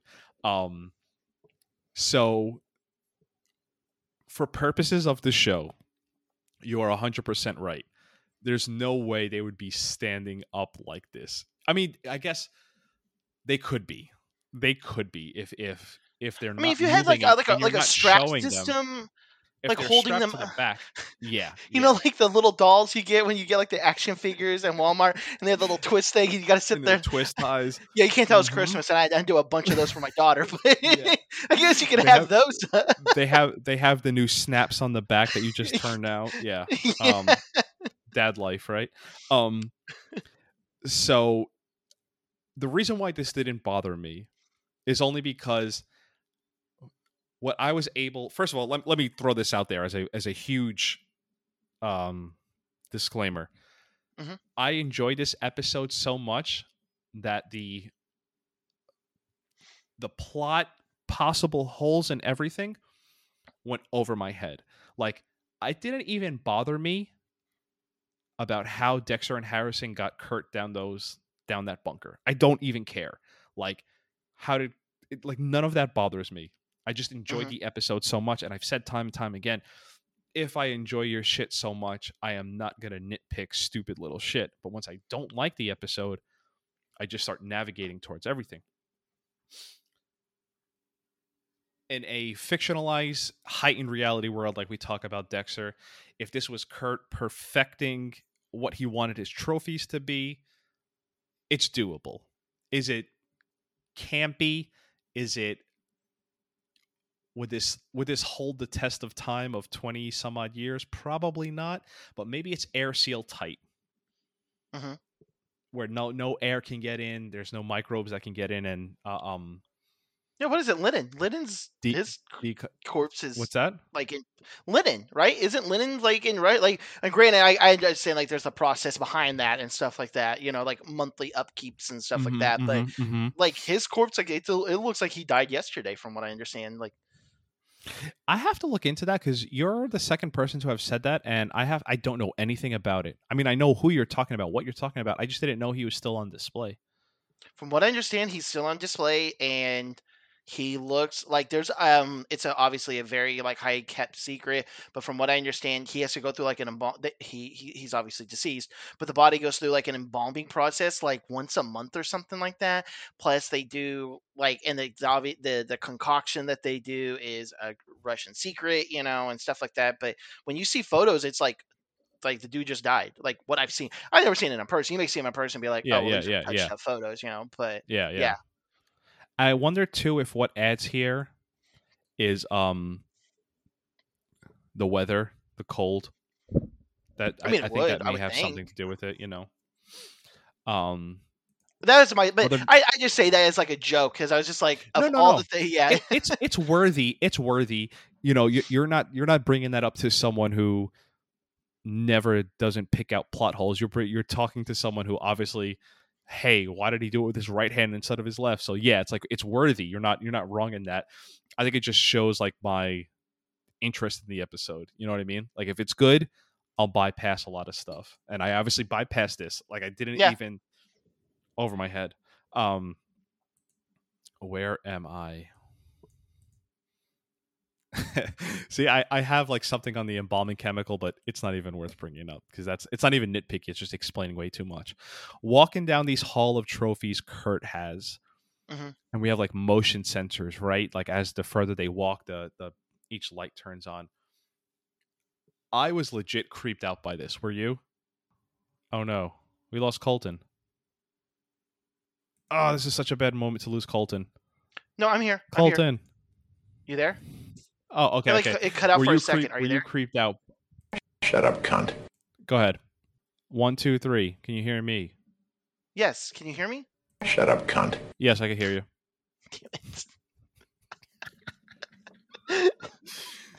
Were you creeped out by walking? Do I have a feeling you just like blacked out my audio just for a fucking joke at this point? I didn't even put it past it. Like you like, hey, I'm gonna pause his screen really quick. Oh my god. Yeah, yes. Every time it comes on, because you see the different girls coming up, and then it ends with Molly. I mean, it was eerie to the max. Easily the eeriest thing to happen this episode. Or this season. Sorry, this season. Probably top up there eerie things in the actual show. Like it was just something. Yeah, it's campy, but it's like it's a creepy campy. Like I don't like it, but it's like I don't like it because I love it. You know, like if that makes sense. It's unsettling. Like Yes, you know what I mean. Like it doesn't even in the whole scene. And what Scott brought up that I didn't even take into account, but like the whole scene, they're just there. It almost felt like they were alive, but obviously they're dead and embalmed. But they're also, the way Scott explained it was, it's all of his trophies, all of these girls watching Dexter kill Kurt, which we'll get to in a second. But they're like they're obviously on display, and this is how Kurt had them, but they're also like viewing all of this happen, which I think was like a good way to put it or frame it. that's cool. I didn't even think about that. That's very cool. Yeah, and that's from Scott, obviously not from me. I was legitimately sad when Molly is there. Like what that poor girl must have went through. And just like, I knew she was dead because like I said, when they picked up the phone and she didn't answer, I knew she was dead. But like seeing her there and I was expecting it, but actually seeing it was like, oh, that doesn't feel right. Well, and I don't know if this was intentional from the actress or if this was the show did it, but if you notice, they are sitting there like all, and I can't do this because I'm on my phone, but all the girls, their arms, but hers are behind, like she's patiently waiting for something. Right. And something about that little tiny difference creeped me out even more and made me almost a little more sad. Like maybe she's not dead, maybe she's just knocked out because she's a tiny bit different. You Yeah, know, yeah. like it was. I hear that. Yeah, I felt it too. I know what you're talking about, and maybe it's just to put more emphasis on Molly because she meant more to us. yeah, yeah. 9 episodes in. Harrison realizing that his dad serves justice, he just comes just right out and asks, "Hey, did you kill Wiggles?" And when he was like, "Yes," and then he said, "I also killed Arthur Mitchell," I was like, "Oh shit, we're really gonna get into it here." I did the classic gasp when he actually said it because he was just like, it's almost the same way like a boy and a girl would be like, "I love you," and the girls, "Oh my god, me too," and Mhm. like they start like make whatever. Like Dexter even goes so far as to kiss him on his forehead. Like, God, I could finally. Oh, you hate this? I hate Dexter for this. I don't hate this moment in the show. I hate Dexter for this because Explain. what he says is, and I killed Arthur Mitchell, the one who killed your mother, or something like that. And I'm like, no, no, no, no. You killed Arthur Mitchell not knowing he had killed the mom. No, and the mom is dead because of you. Because I of you. hated Dexter. And I'm not saying that this is a plot hole that they didn't know what they were Yeah. writing and stuff like that. You hate the I cat. Yeah. I hate the character, and I think this is the moment that I'm glad you brought this up because we're about to get into something else, and I think this is the moment that something switches in Harrison, and something switches in the way that the show is told, and I think it's intentional for this reason. I really actually think that there's an intentional moment to this, and I wish I could have been able to talk to Scott. So let me add something to Yeah. you. Let me add something to what you're saying, and I wonder if this dispels anything that you're talking about. Me and you, as the podcast community, what we always talked about that Dexter is an unreliable narrator. Yeah, What he's yes. saying, he Mhm. doesn't exactly believe. So what Scott said, and this is actually going to be cool because you're going to actually be able to listen to the interview, and there's. Did you hear Scott talk about this? I didn't actually. I guess No. not. He says he agrees with us. Dexter is an unreliable narrator, and he is not always telling the truth, or at least how he thinks he tells the truth. But he says in that moment, Dexter thinks he's telling the truth to Harrison. Hey, I killed Arthur because he killed your mother. When we, the audience, know that's not true. Me, it Oh. went over my head. I think I was so in the moment, I didn't even connect it. It took until Scott saying it himself. But he knows at this moment that's Dexter almost trying to connect with Harrison so much. Is the way I take it. This is not all Scott said was Dexter's an unreliable narrator. He even lies when he's telling the truth. He did not kill Right. when he killed Trinity. He did not know Rita was dead. I take it as Dexter was so desperately trying to like suck Harrison in that he, all this is he's born in blood. Like I even killed your mother's killer for you. Does that change anything you were going to Okay. say or about to say? No. And like I said, I could be this fan right now that I'm thinking more than what the writers were putting in there. But I'll bring up, like I said, we're about to get into some stuff that this is the vast majority of my notes is over the next 5 minutes of that the show is talking about. So it does a little bit like what he's saying. It does tie in a little bit with what I'm thinking. But I'm gonna get into it whenever we get into this scene. For me, something I think last week we kind of missed the mark on, and I apologize to listeners. Me and you did not give the scene enough credit where Harrison hugs Dexter. We kind of shoot it off, Mhm. and I think we were just a little not satisfied with where the season was headed. So I think what we both said was like, wow, we should have gotten here a lot earlier. That moment had a lot of weight, and I at least missed the mark on giving that moment more praise. Yeah. I am going to shift whatever moment I was going to give that praise to and shift it to this moment that when like Dexter grabs him by the head and kisses his forehead, like I feel like this is worth the payoff of unfortunate waiting for this moment. Complaining about it for 8-9 episodes, I enjoy the payoff here when he finally tells him and he finally says, yes, I killed these people. For me, that was worth the moment. So I sort agree. of making up for last week. Go ahead. No, and I was actually listening to the his Scott's podcast. And I think it was one of the writers. It was either one of the writers or one The director. of the director of last episode had said that when they filmed that, like he was actually like tearing up watching it, and I was like, really? I was like, huh? I was like, I didn't get that emotional thing, and no, and I say that I went back and rewatched part of that again. I was like, he does, like he latches onto him, not like a 16-year-old kid. He latches onto him like Yeah, like a when like my a when little my kid, little daughter, my 2-year old, almost 3-year-old, when her she gets something not quite right, like when she takes a bite of an apple or whatever, and it's got the sticker in it, and then she's upset because it's got the sticker, and she comes running to me. I was like, that's how he leeches out to him, and I was like, I didn't catch that, and I actually felt bad about it as well because I was like, I should have been, I guess, paying a little more attention. Again, like, yeah, kind of bad, but it's like I was, I guess, too much into some of the stuff I didn't like about it or whatever. So yeah. Yeah. No, I'm glad we're in agreement there because we did miss the mark, and like, yeah, I 100%. did listen to some of that episode too, and like, yeah, it's like, again, my child is not old as yours, but I totally get that, like, yeah, that jumping on and grabbing thing there.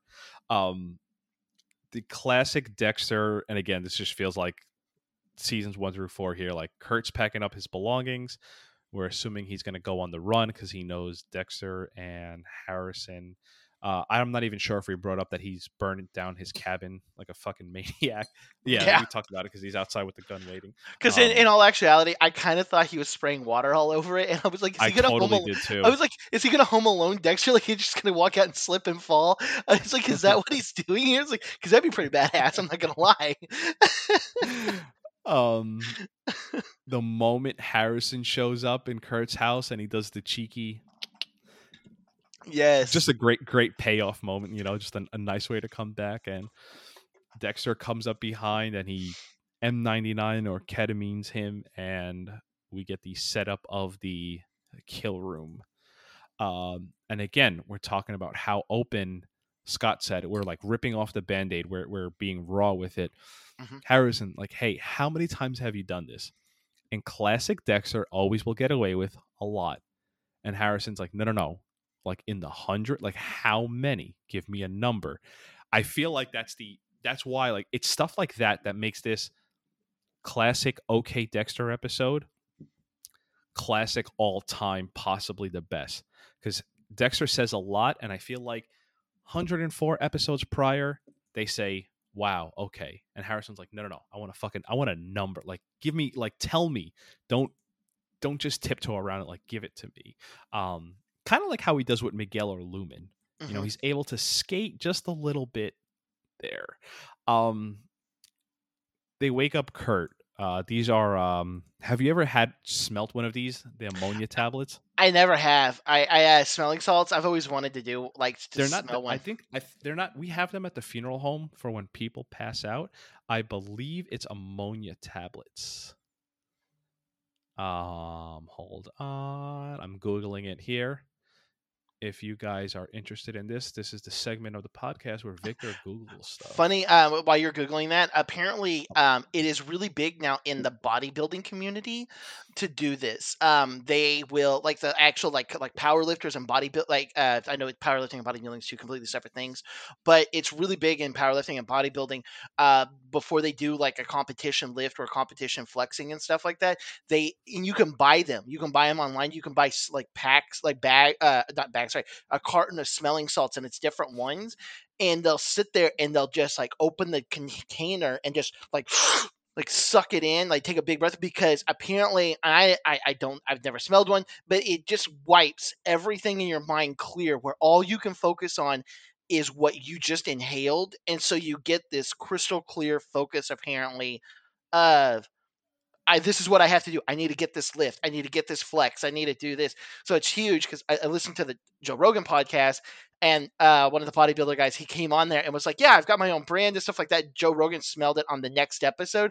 And literally for like 5 minutes straight, they would start talking about something else. And Joe Rogan would stop and be like, all I can think about is those salts. What was we just smell? Like he couldn't think of, he literally was almost high because he couldn't think of anything else other than what had just gone into his body. So I really want to smell them just to see like, yeah.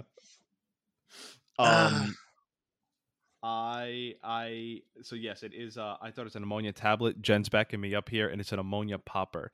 It's like ammonia in a glass tube and paper that you break. Yeah, so it's like this little, almost like the way salt used to be at McDonald's. Oh, you know what it is in the episode. Yeah. So I spelt one of these ones. I think I have it in a jacket somewhere.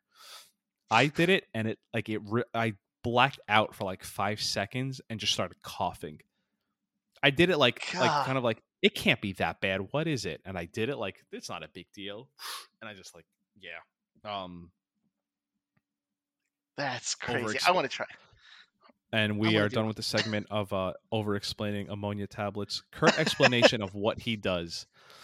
They're just runaways, hence the song. And after providing for them with a meal and a room, he kills them to keep them safe forever because they always eventually run away. And after, because what's out there is he saw it firsthand for himself of what his dad does.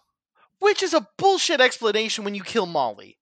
Okay, I'm just being honest. Like, that's a bullshit explanation when that's a person that you kill because Molly is the least runaway person in this entire group.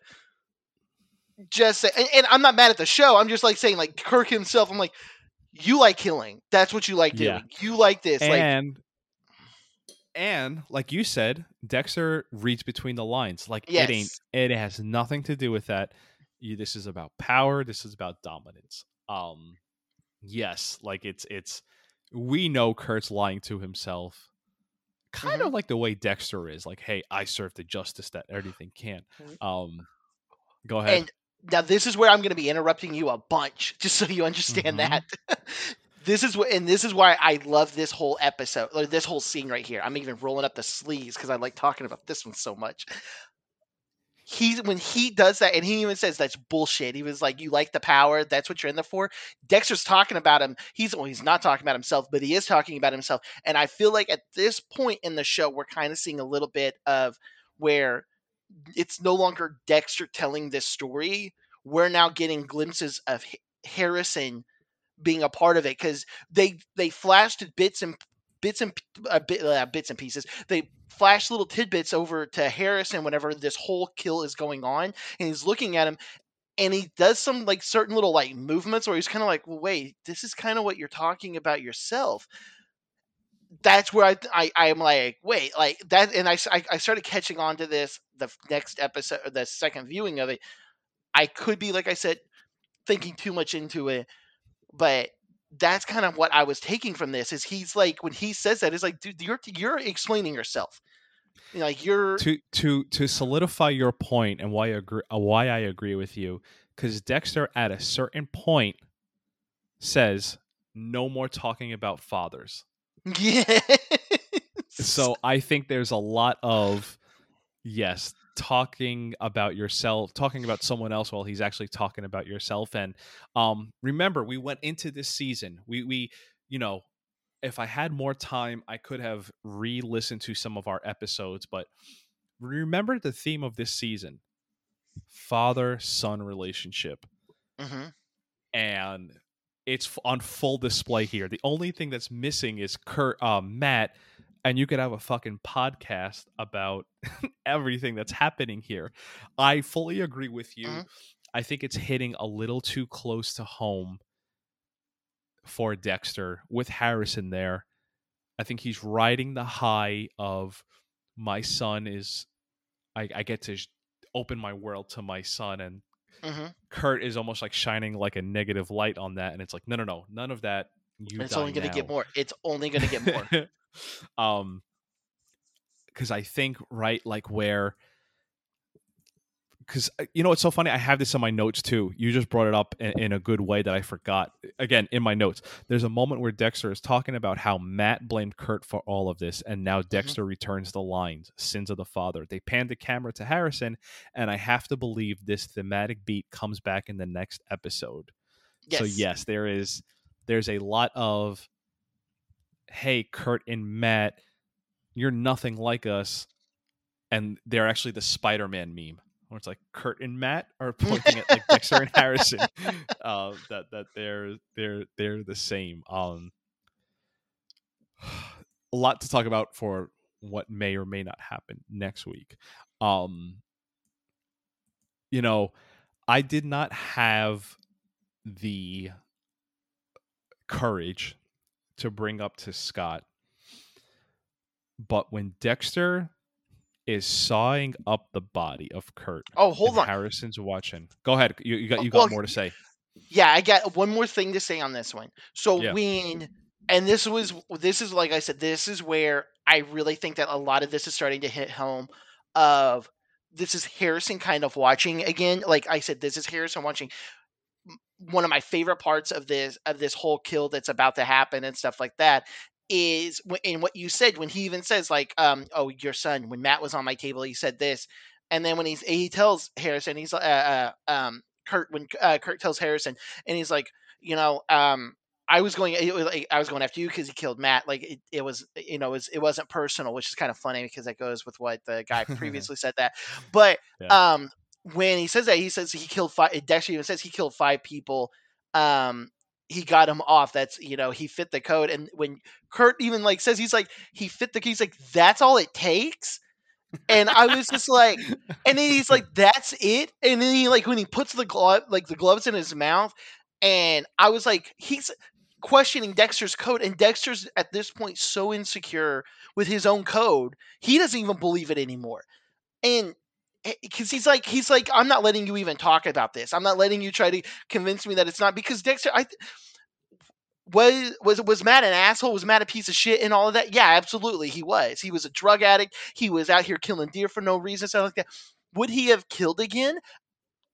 That part of the code is you have to know he will kill again. I can't say for certain that he would have killed again. Yeah, he may have been in a DWI and ran into a family or something like that, but he could have also OD'd at a party later on, and he wouldn't have hurt anybody. So I don't think Matt, I don't think he fully fit the code. And I think Harrison's kind of realizing that Dexter's he's not living up to this own standard. And this sounds weird to even say it in this one. We've kind of mentioned this before. Dexter kind of fits his own code at this point. Like, I'm not saying 100%, and I'm not saying that that's what Harrison's thinking, but that's kind of what's going through my head on it. So yes, there's a lot there, right? Like I said, I have a lot on this one. I sound like I said, it's like Charlie it's like the things like I'm smoking a cigarette in the mailroom and I'm over here drawing red lines everywhere going, look, you go over here. So there's absolutely a lot there that's going on, and you're correct in a lot of what you're saying. And I think what I love what this episode brings, I'm currently on a rewatch of Sopranos, just out of nothing else to watch that I don't feel like getting into. And the great thing about the Sopranos is ambiguity. There's never clear-cut answers, and it leads to great discussion. Hey, who did it? Who didn't do it? Just an example. Mm-hmm. I think this part of the episode / season is one of those moments where it's like, I could, if I wanted to, say no, Matt fits the code because he killed people and he got away with, but he's not going to do it again. Did he actually kill them, or did Kurt, like, we can go down this hole and we actually could have good discussion. Episodes from season 8, this guy kills people, and if you want to be sure about it, he has all of the cannibal food in his fridge. Well, he's definitely, like, I love that we have this here. I think, unfortunately, we have one episode to sort of tie it up. That's a great question. Does Dexter fit his own code? I'm gonna say no. Well, I guess yes, but he always fit his own code. He killed people and got away with it. True. Right. True. So it's interesting you say that about that they're going to kill again, because I feel like Dexter does not say that this episode.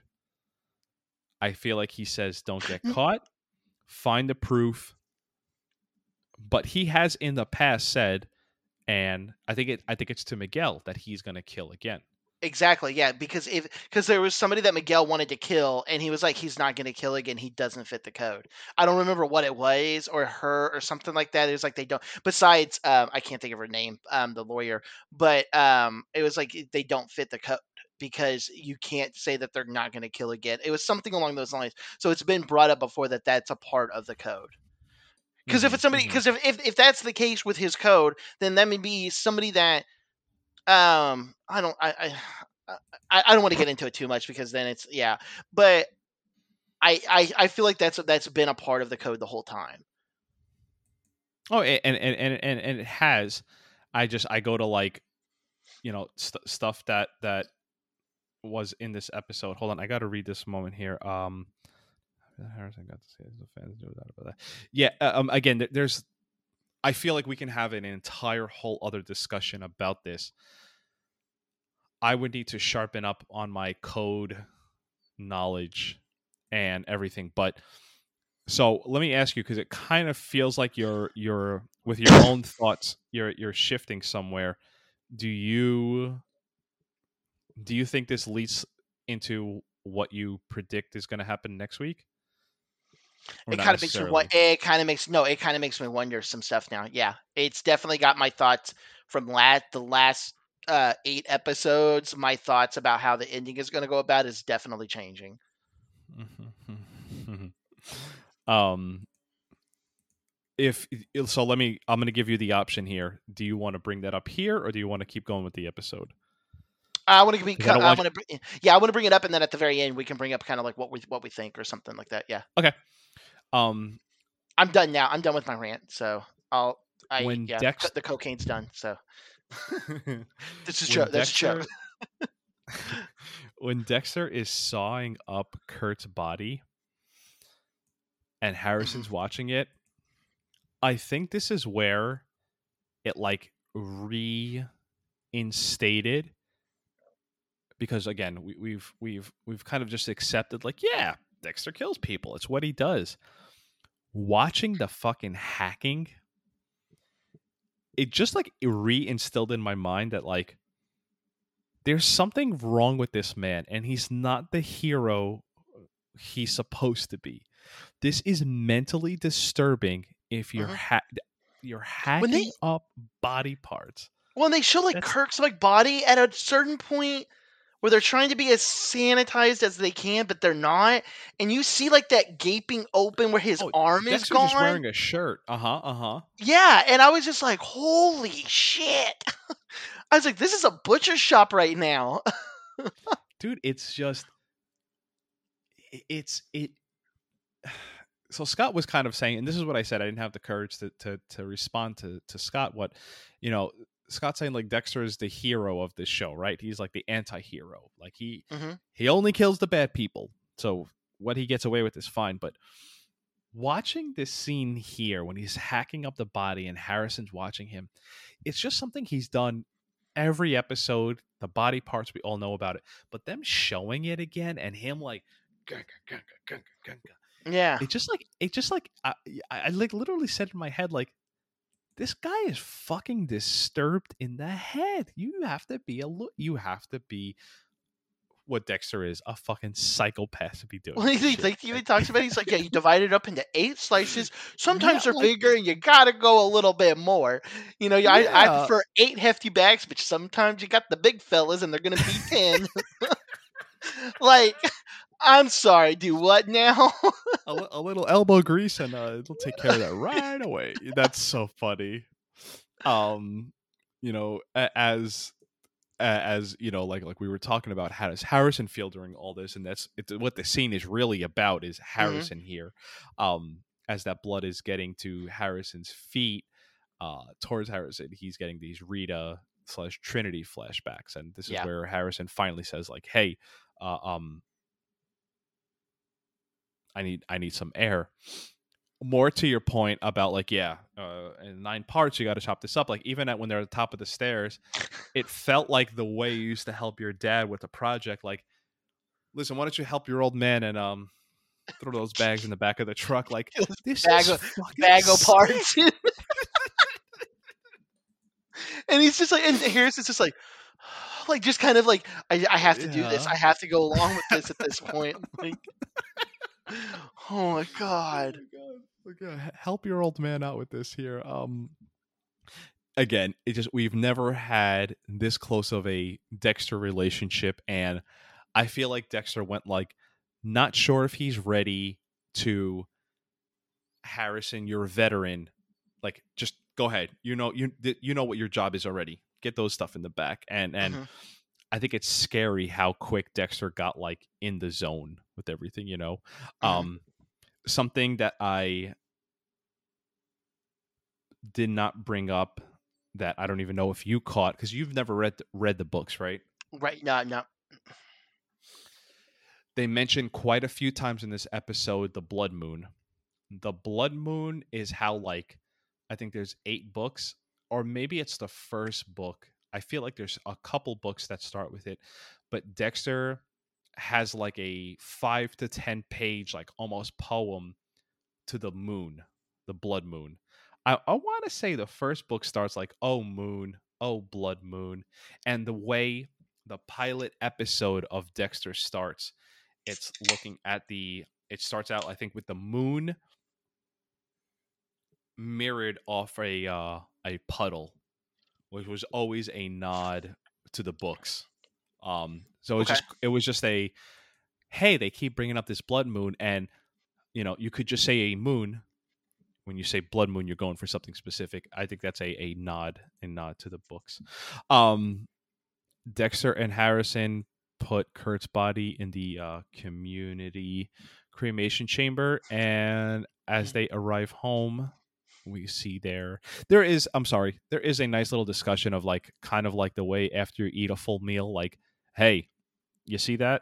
Your dark passenger, he's gone, huh? Yeah, that actually was kind of nice. That was like, okay, like, Yeah. we got through all this, and he's like, yeah. And as they arrive back to their house, obviously what we knew, but I kind of forgot about during the episode, Jim's / Dexter's cabin is burned to the ground, and there's obviously Iron Lake Metro and fire department there.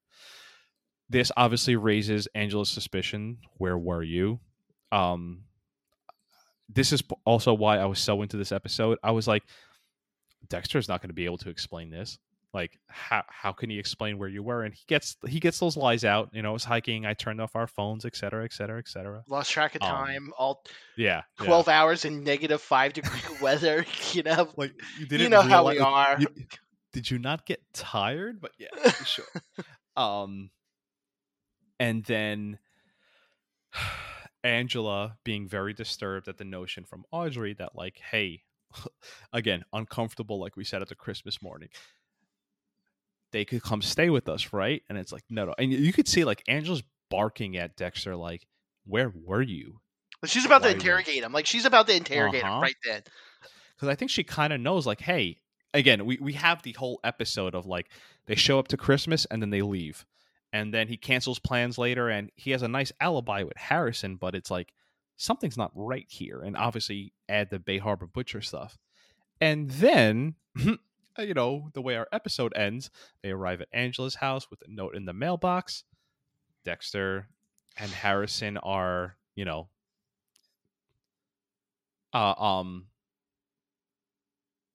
super happy to be cooking breakfast. And Dexter's like, way too happy for a man that's cabin just burned down to be cooking breakfast, and it's like, it's just breakfast. And obviously the note revealing Jim Lindsay killed Matt Caldwell along with titanium screws, and that's our episode. Woo! What a doozy.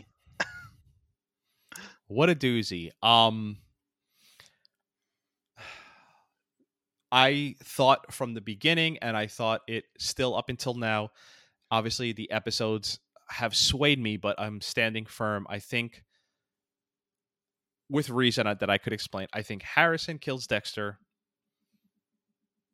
I have no idea what happens with the Bay Harbor Butcher Angela stuff. Um, but I think it's Harrison. And now, with my 9 episodes of information, I think the code was too much for Harrison. Everyone's talking in the chat. There's too much going on, and I'm trying to focus on like what a great I episode kept this was. looking at the chat and I can't keep up with it. It's if I'm gonna sit here and say this is one of my favorite episodes, I want to make sure our conversation like fulfills that. So like everything in the chat, I love that there's people talking in the chat and they're having their own there's a great conversations. conversation going on where like legitimately good discussion. Does Dexter fit his own code? There's too much going on. Yeah. I'm still riding a Scott Reynolds high. I think Harrison is disgusted with Dexter is, sets up the classic kill room, same way Dexter does to everyone else. I think Harrison does it for Dexter. Possibly, if they want to get campy with it, a photo of every someone Dexter killed. I think we could remember / maybe they say it just to promote it. The ending is supposed to break the internet. Mm-hmm. Well, if I'm not mistaken, and this could be all just conjecture and rumor, isn't somebody from the original show supposed to a person from and that's the thing, they can say these vague shits. A person from Dexter's past will make a reappearance. Well, is that really somebody from the show, or is it actually somebody from his past that we didn't ever see in the show somehow that they can bring up? I'm assuming it's going to be somebody from the show, but who is it? Is it Angel again? Like, does he come in? I think it's only.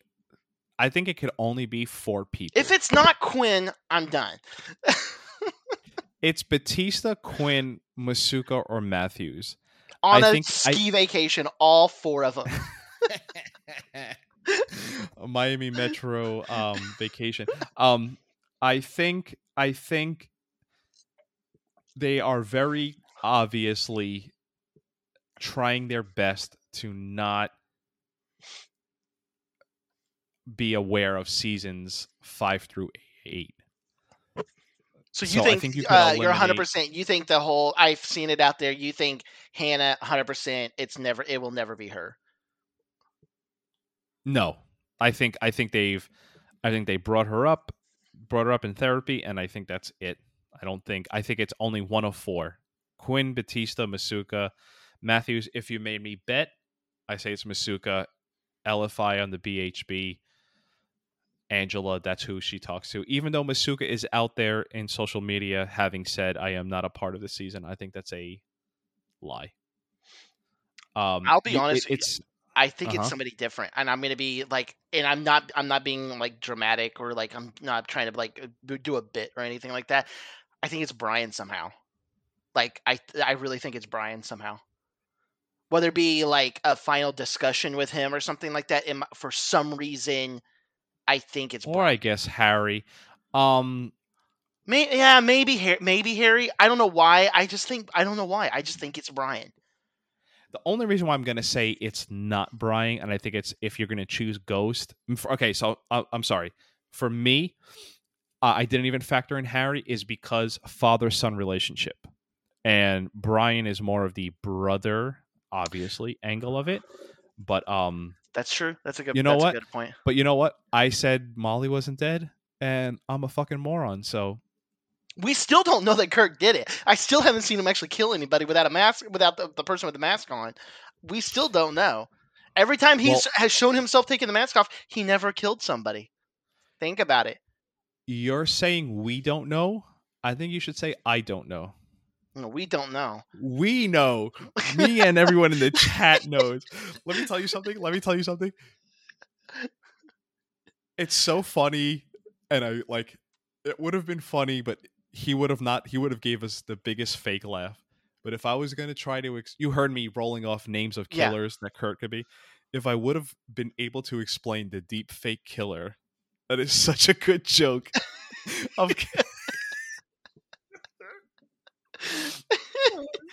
That would have been really funny. Just go back and listen to all of our other shit episodes, and then you'll get it, sir.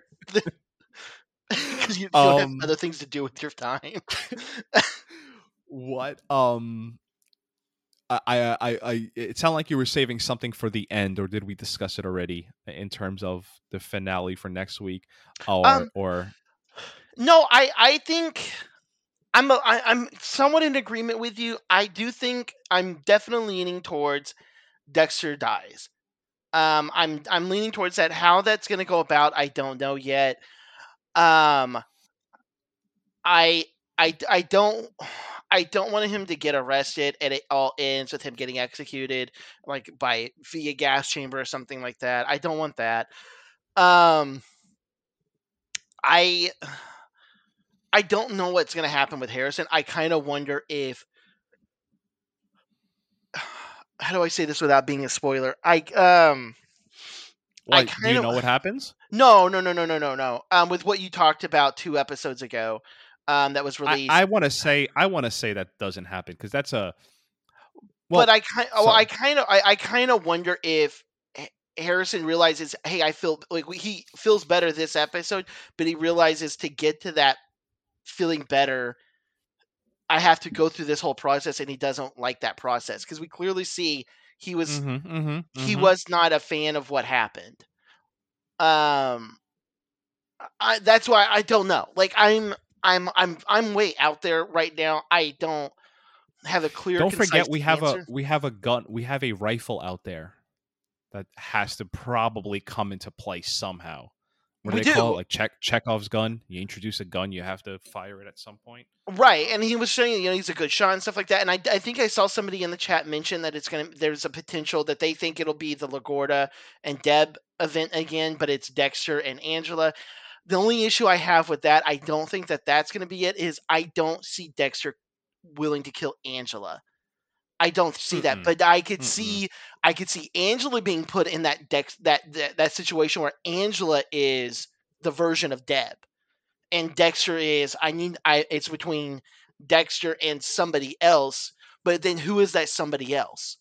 You Right. see what I'm saying? Like, will Dexter kill Harrison? No, I don't see that happening.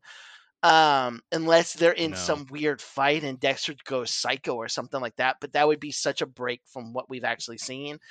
Yeah. So I don't. I'm all over the place. Yeah. Whatever it is, I think it ultimately ends with Dexter R.I.P. It's been a good run. And then he wakes up as a lumberjack back in Oregon. I'm with That's you. literal hell.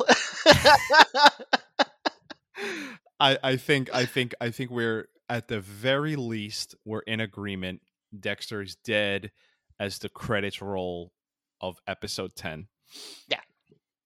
If I wasn't so scared, I was gonna playfully ask Scott, like, hey, are you ready to tell us that there's gonna be a season 2? But I didn't feel Scott was very fun, but I wanted to just be like, hey, break the news, it's gonna be a season 2, right? But like I was just like a Watching little he like would nervous and have like you would scared. have said that even like, oh, you got me in a mood. There is actually. Bam! Podcast explosion. There we are. We went to the real world. I gotta tell you, there is, people have their theories and there's a lot to think about and everything. There's so And much out there. I need like 2 days to step away from Dexter to get my mind straight. But there's a theory out there that if it happens, I think he gets my son, he gets my house, he gets my vehicle, he gets my wife, he gets everything I Oh, the own, my vehicle. You're PlayStation throwing in the 5. vehicle. I know you're serious. That guy theory that Dexter dies from COVID. If that happens, that guy, I'll give you my address and just come take my house. We Take switched everything. lives. We switched lives. Yeah, you get everything from here. I have amazing color scent boosters for my laundry. You could have that. If Watch it. Dexter That dies guy from is COVID, actually somebody by the name of Scott.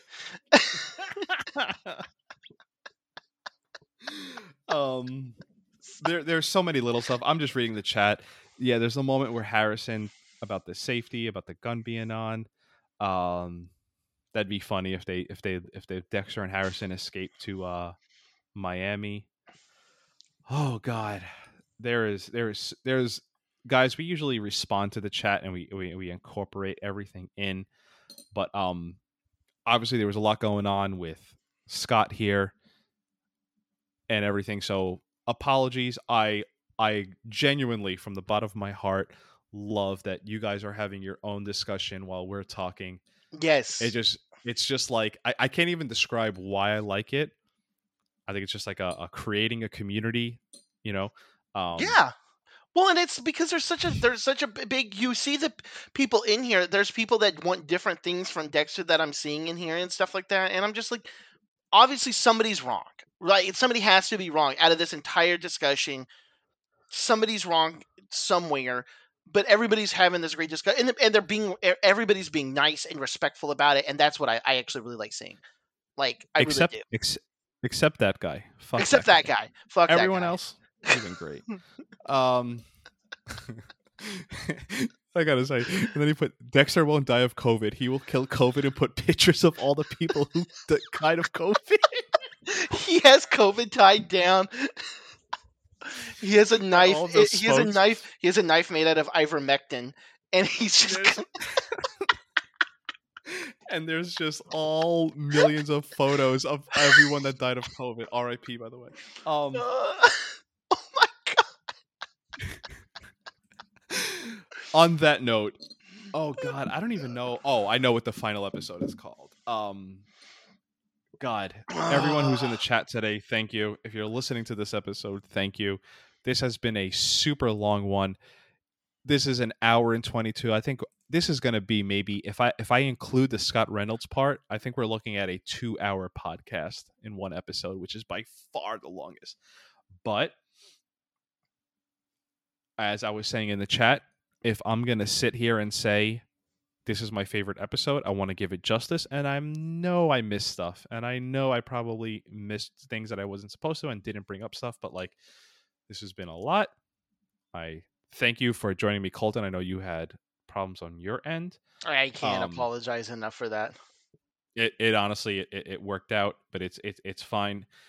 We will all be here again next week to discuss the finale episode of New Blood, Sins of the Father. Long ride to get here, and we're finally here. We're, think about when we were whatever doing episodes from season 6 and shit, and it's like, wow, we're finally we're actually at the end now. Now, if there's a season 2, I'm gonna become a lumberjack in Oregon and fake my identity.